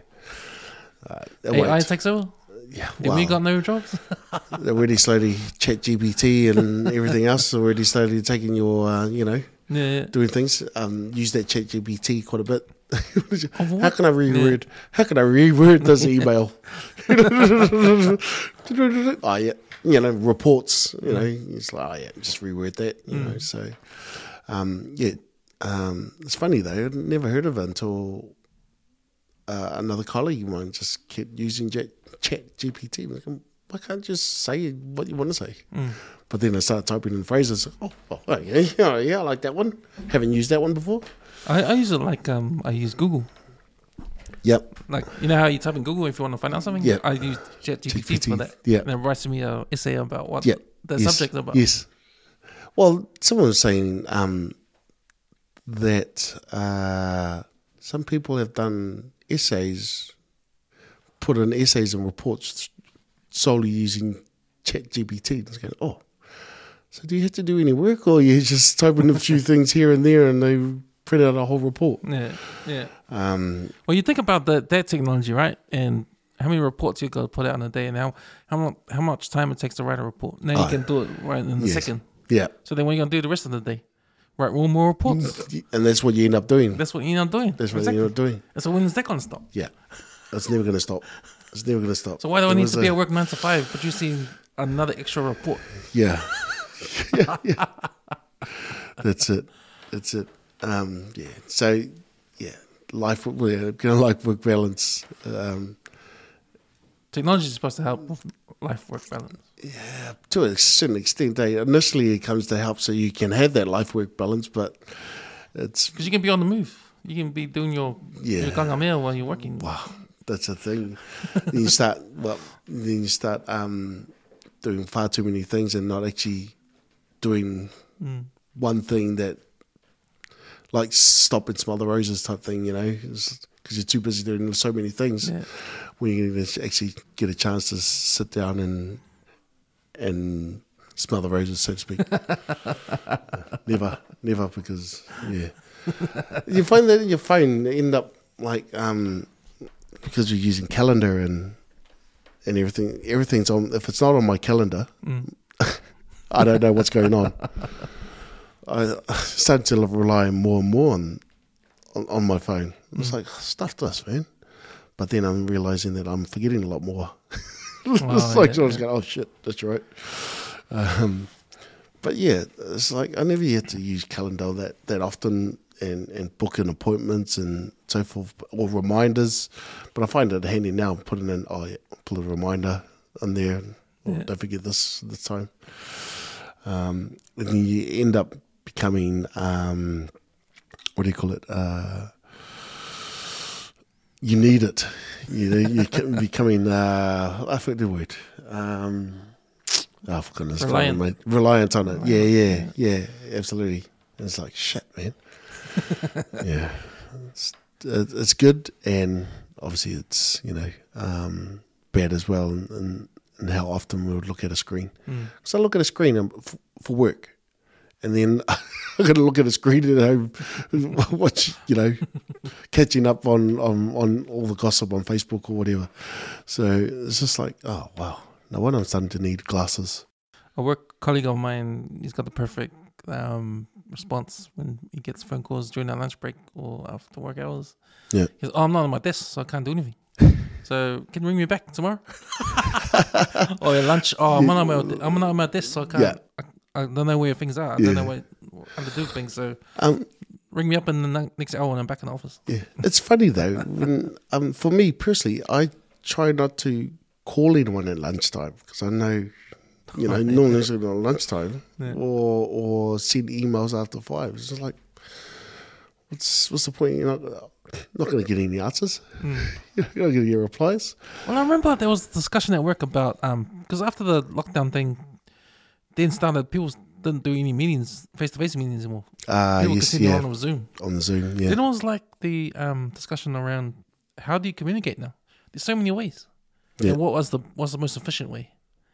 Like with if you need to communicate something to another team or another office, there's hierarchies of how you do it.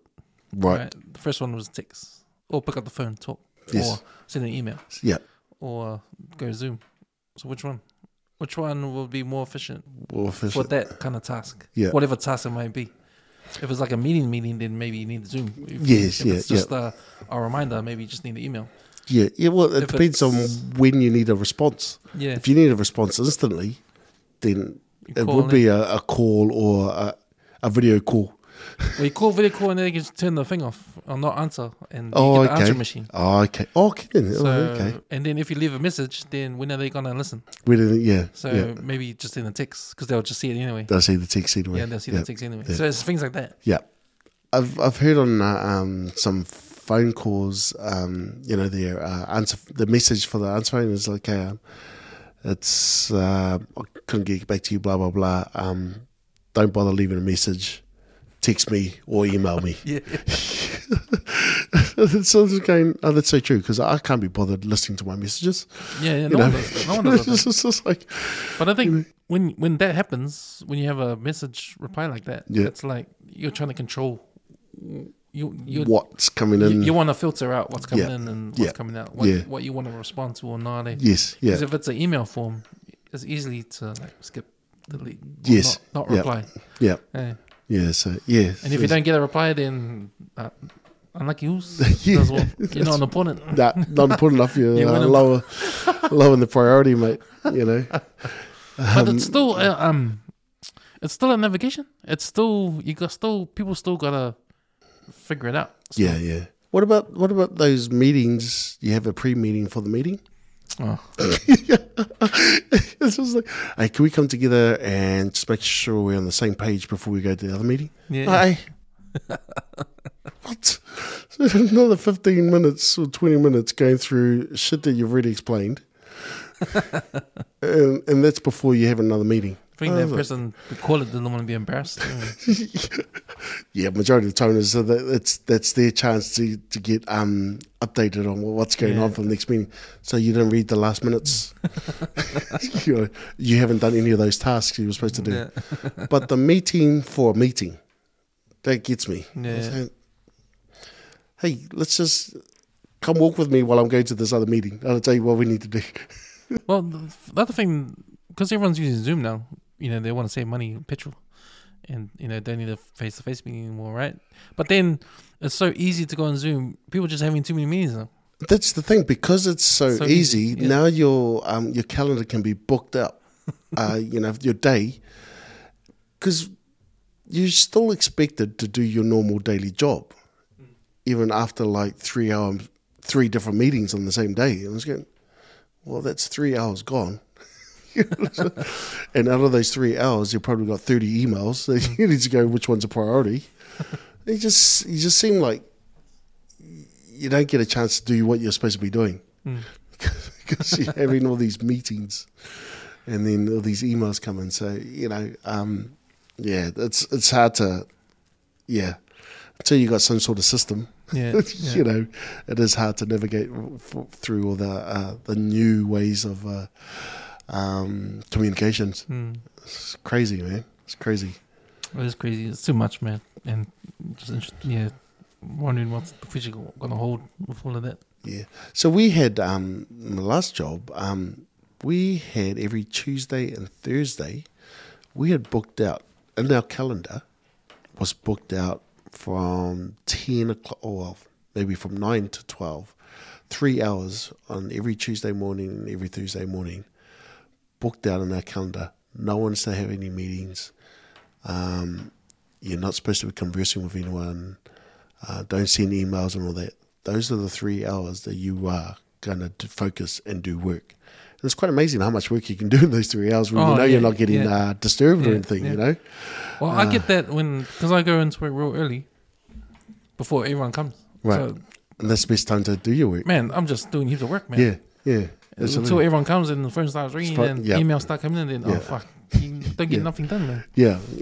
One tip I got given, was even set aside a time, say like maybe 10 o'clock go through, read all the emails that you've got that morning. But it gives you, the first couple of hours to do what you need to do work-wise, concentrate on that. And then, because a lot of times the emails, you'll flick it open and then you start replying it when it's not actually urgent. You can wait, Yeah. So because you just got distracted, it will take you, 10 minutes like that, and then you go back and go, what was I doing? Oh shit, you lost that, you lost that roll on that you had originally. So I've started using that little tip, and it's like, you'll see it come up. And just a quick, doesn't need a reply yet. Doesn't need a reply, it's not a priority. So I'll get to that after when I get to 10 o'clock when I go through my emails. Yeah. So that's helped me because you do need that roll on. Because as soon as you get distracted, you're like, shit, what was I doing? You're trying to get back to that, that roll on that you had, trying to get back to that stage, and it takes you a little bit longer to get back. And for me, it takes me a little bit longer. So, it's just trying to break that down, trying to make it easier, what works for you. Because I still use old school style. I just write down my task. Yep. From the email, write down. Because I like crossing it off. Yes. With a pen. Absolutely. So I've got a list of stuff to do. That's good. Because I just see my list. Oh, yeah. Yep. Cross it off. Yeah, that's the and that's celebrating little wins. Yeah. Can you cross? Yeah. You cross it off. Cross it off. Yeah.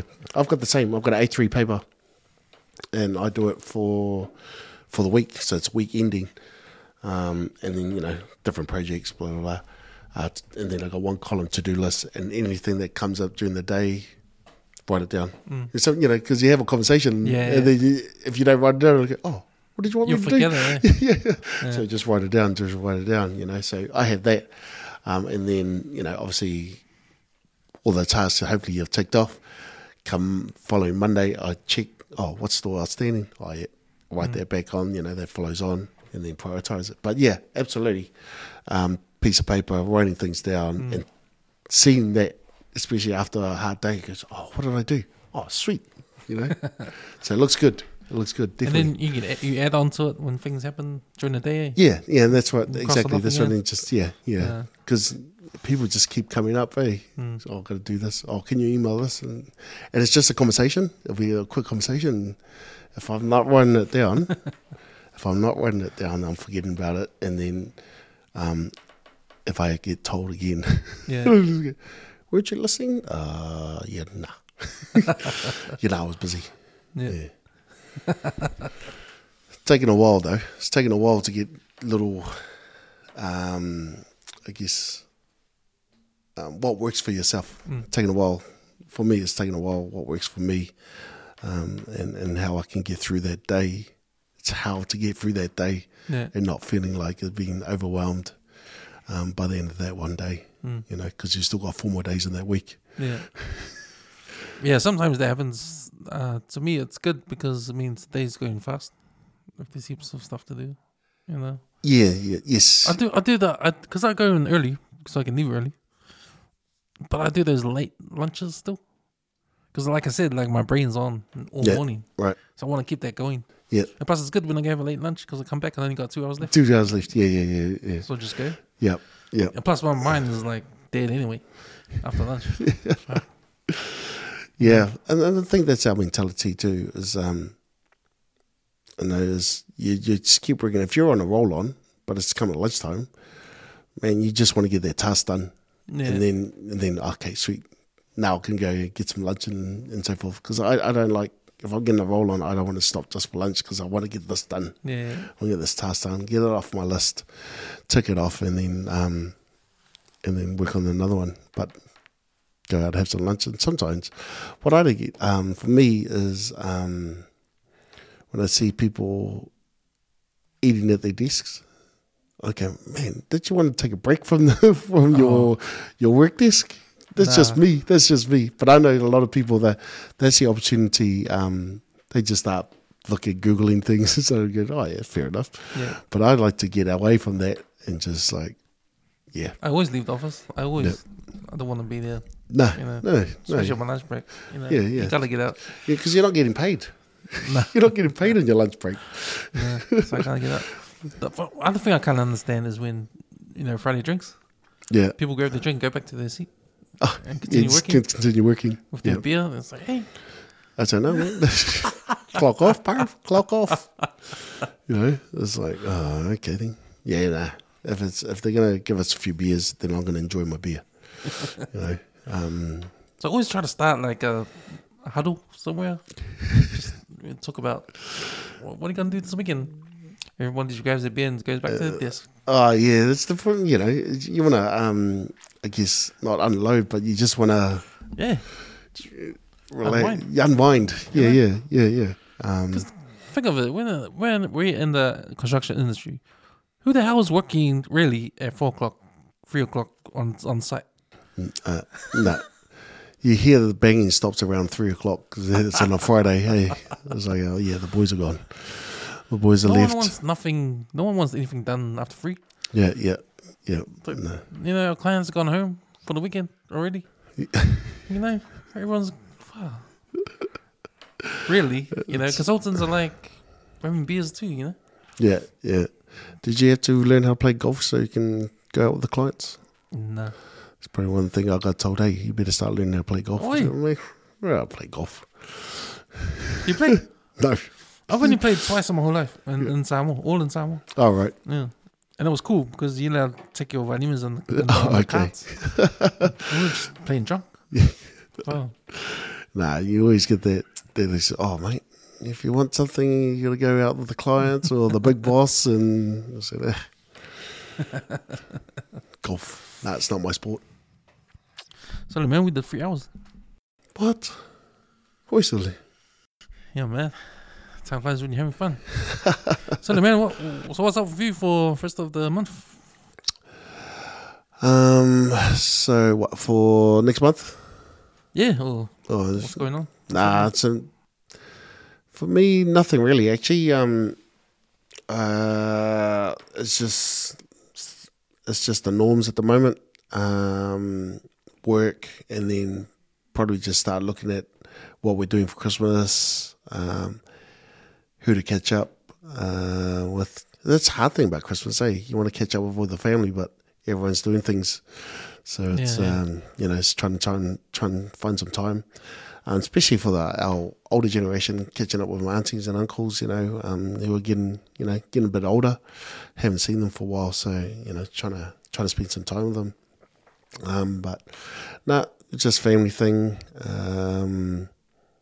Both myself and Jess's side, family-wise.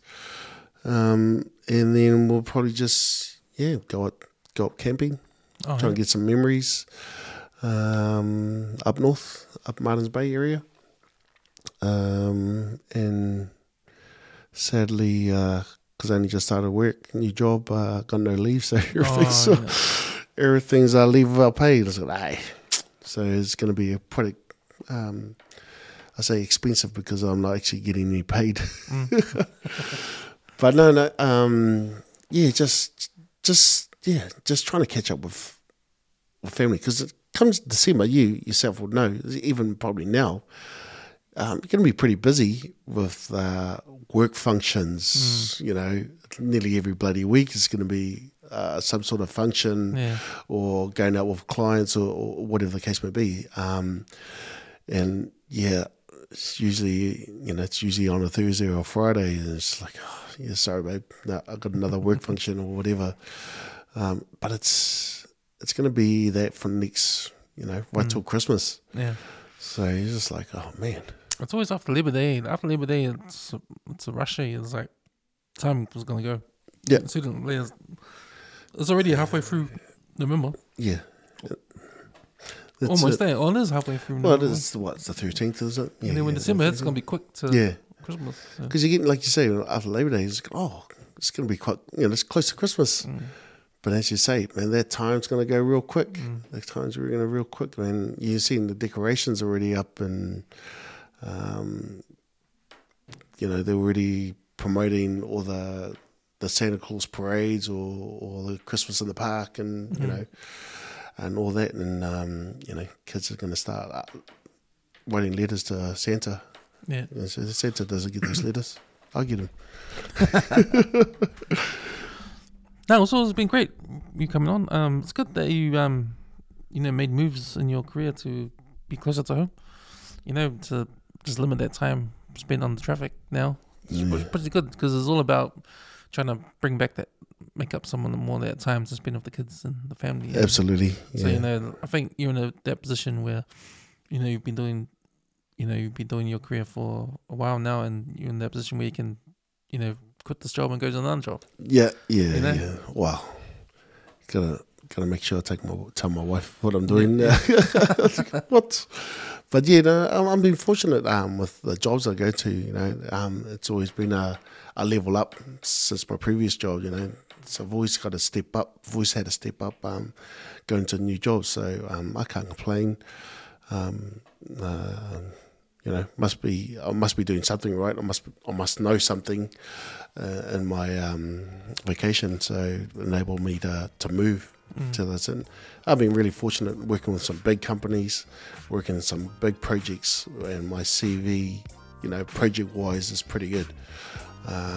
With huge projects. So I'm just counting my lucky stars, and I'm just gonna ride that wave until till I retire, hopefully. Yeah, man. I appreciate it. Living the dream. Shout out. Till next time. Thank you. Bye.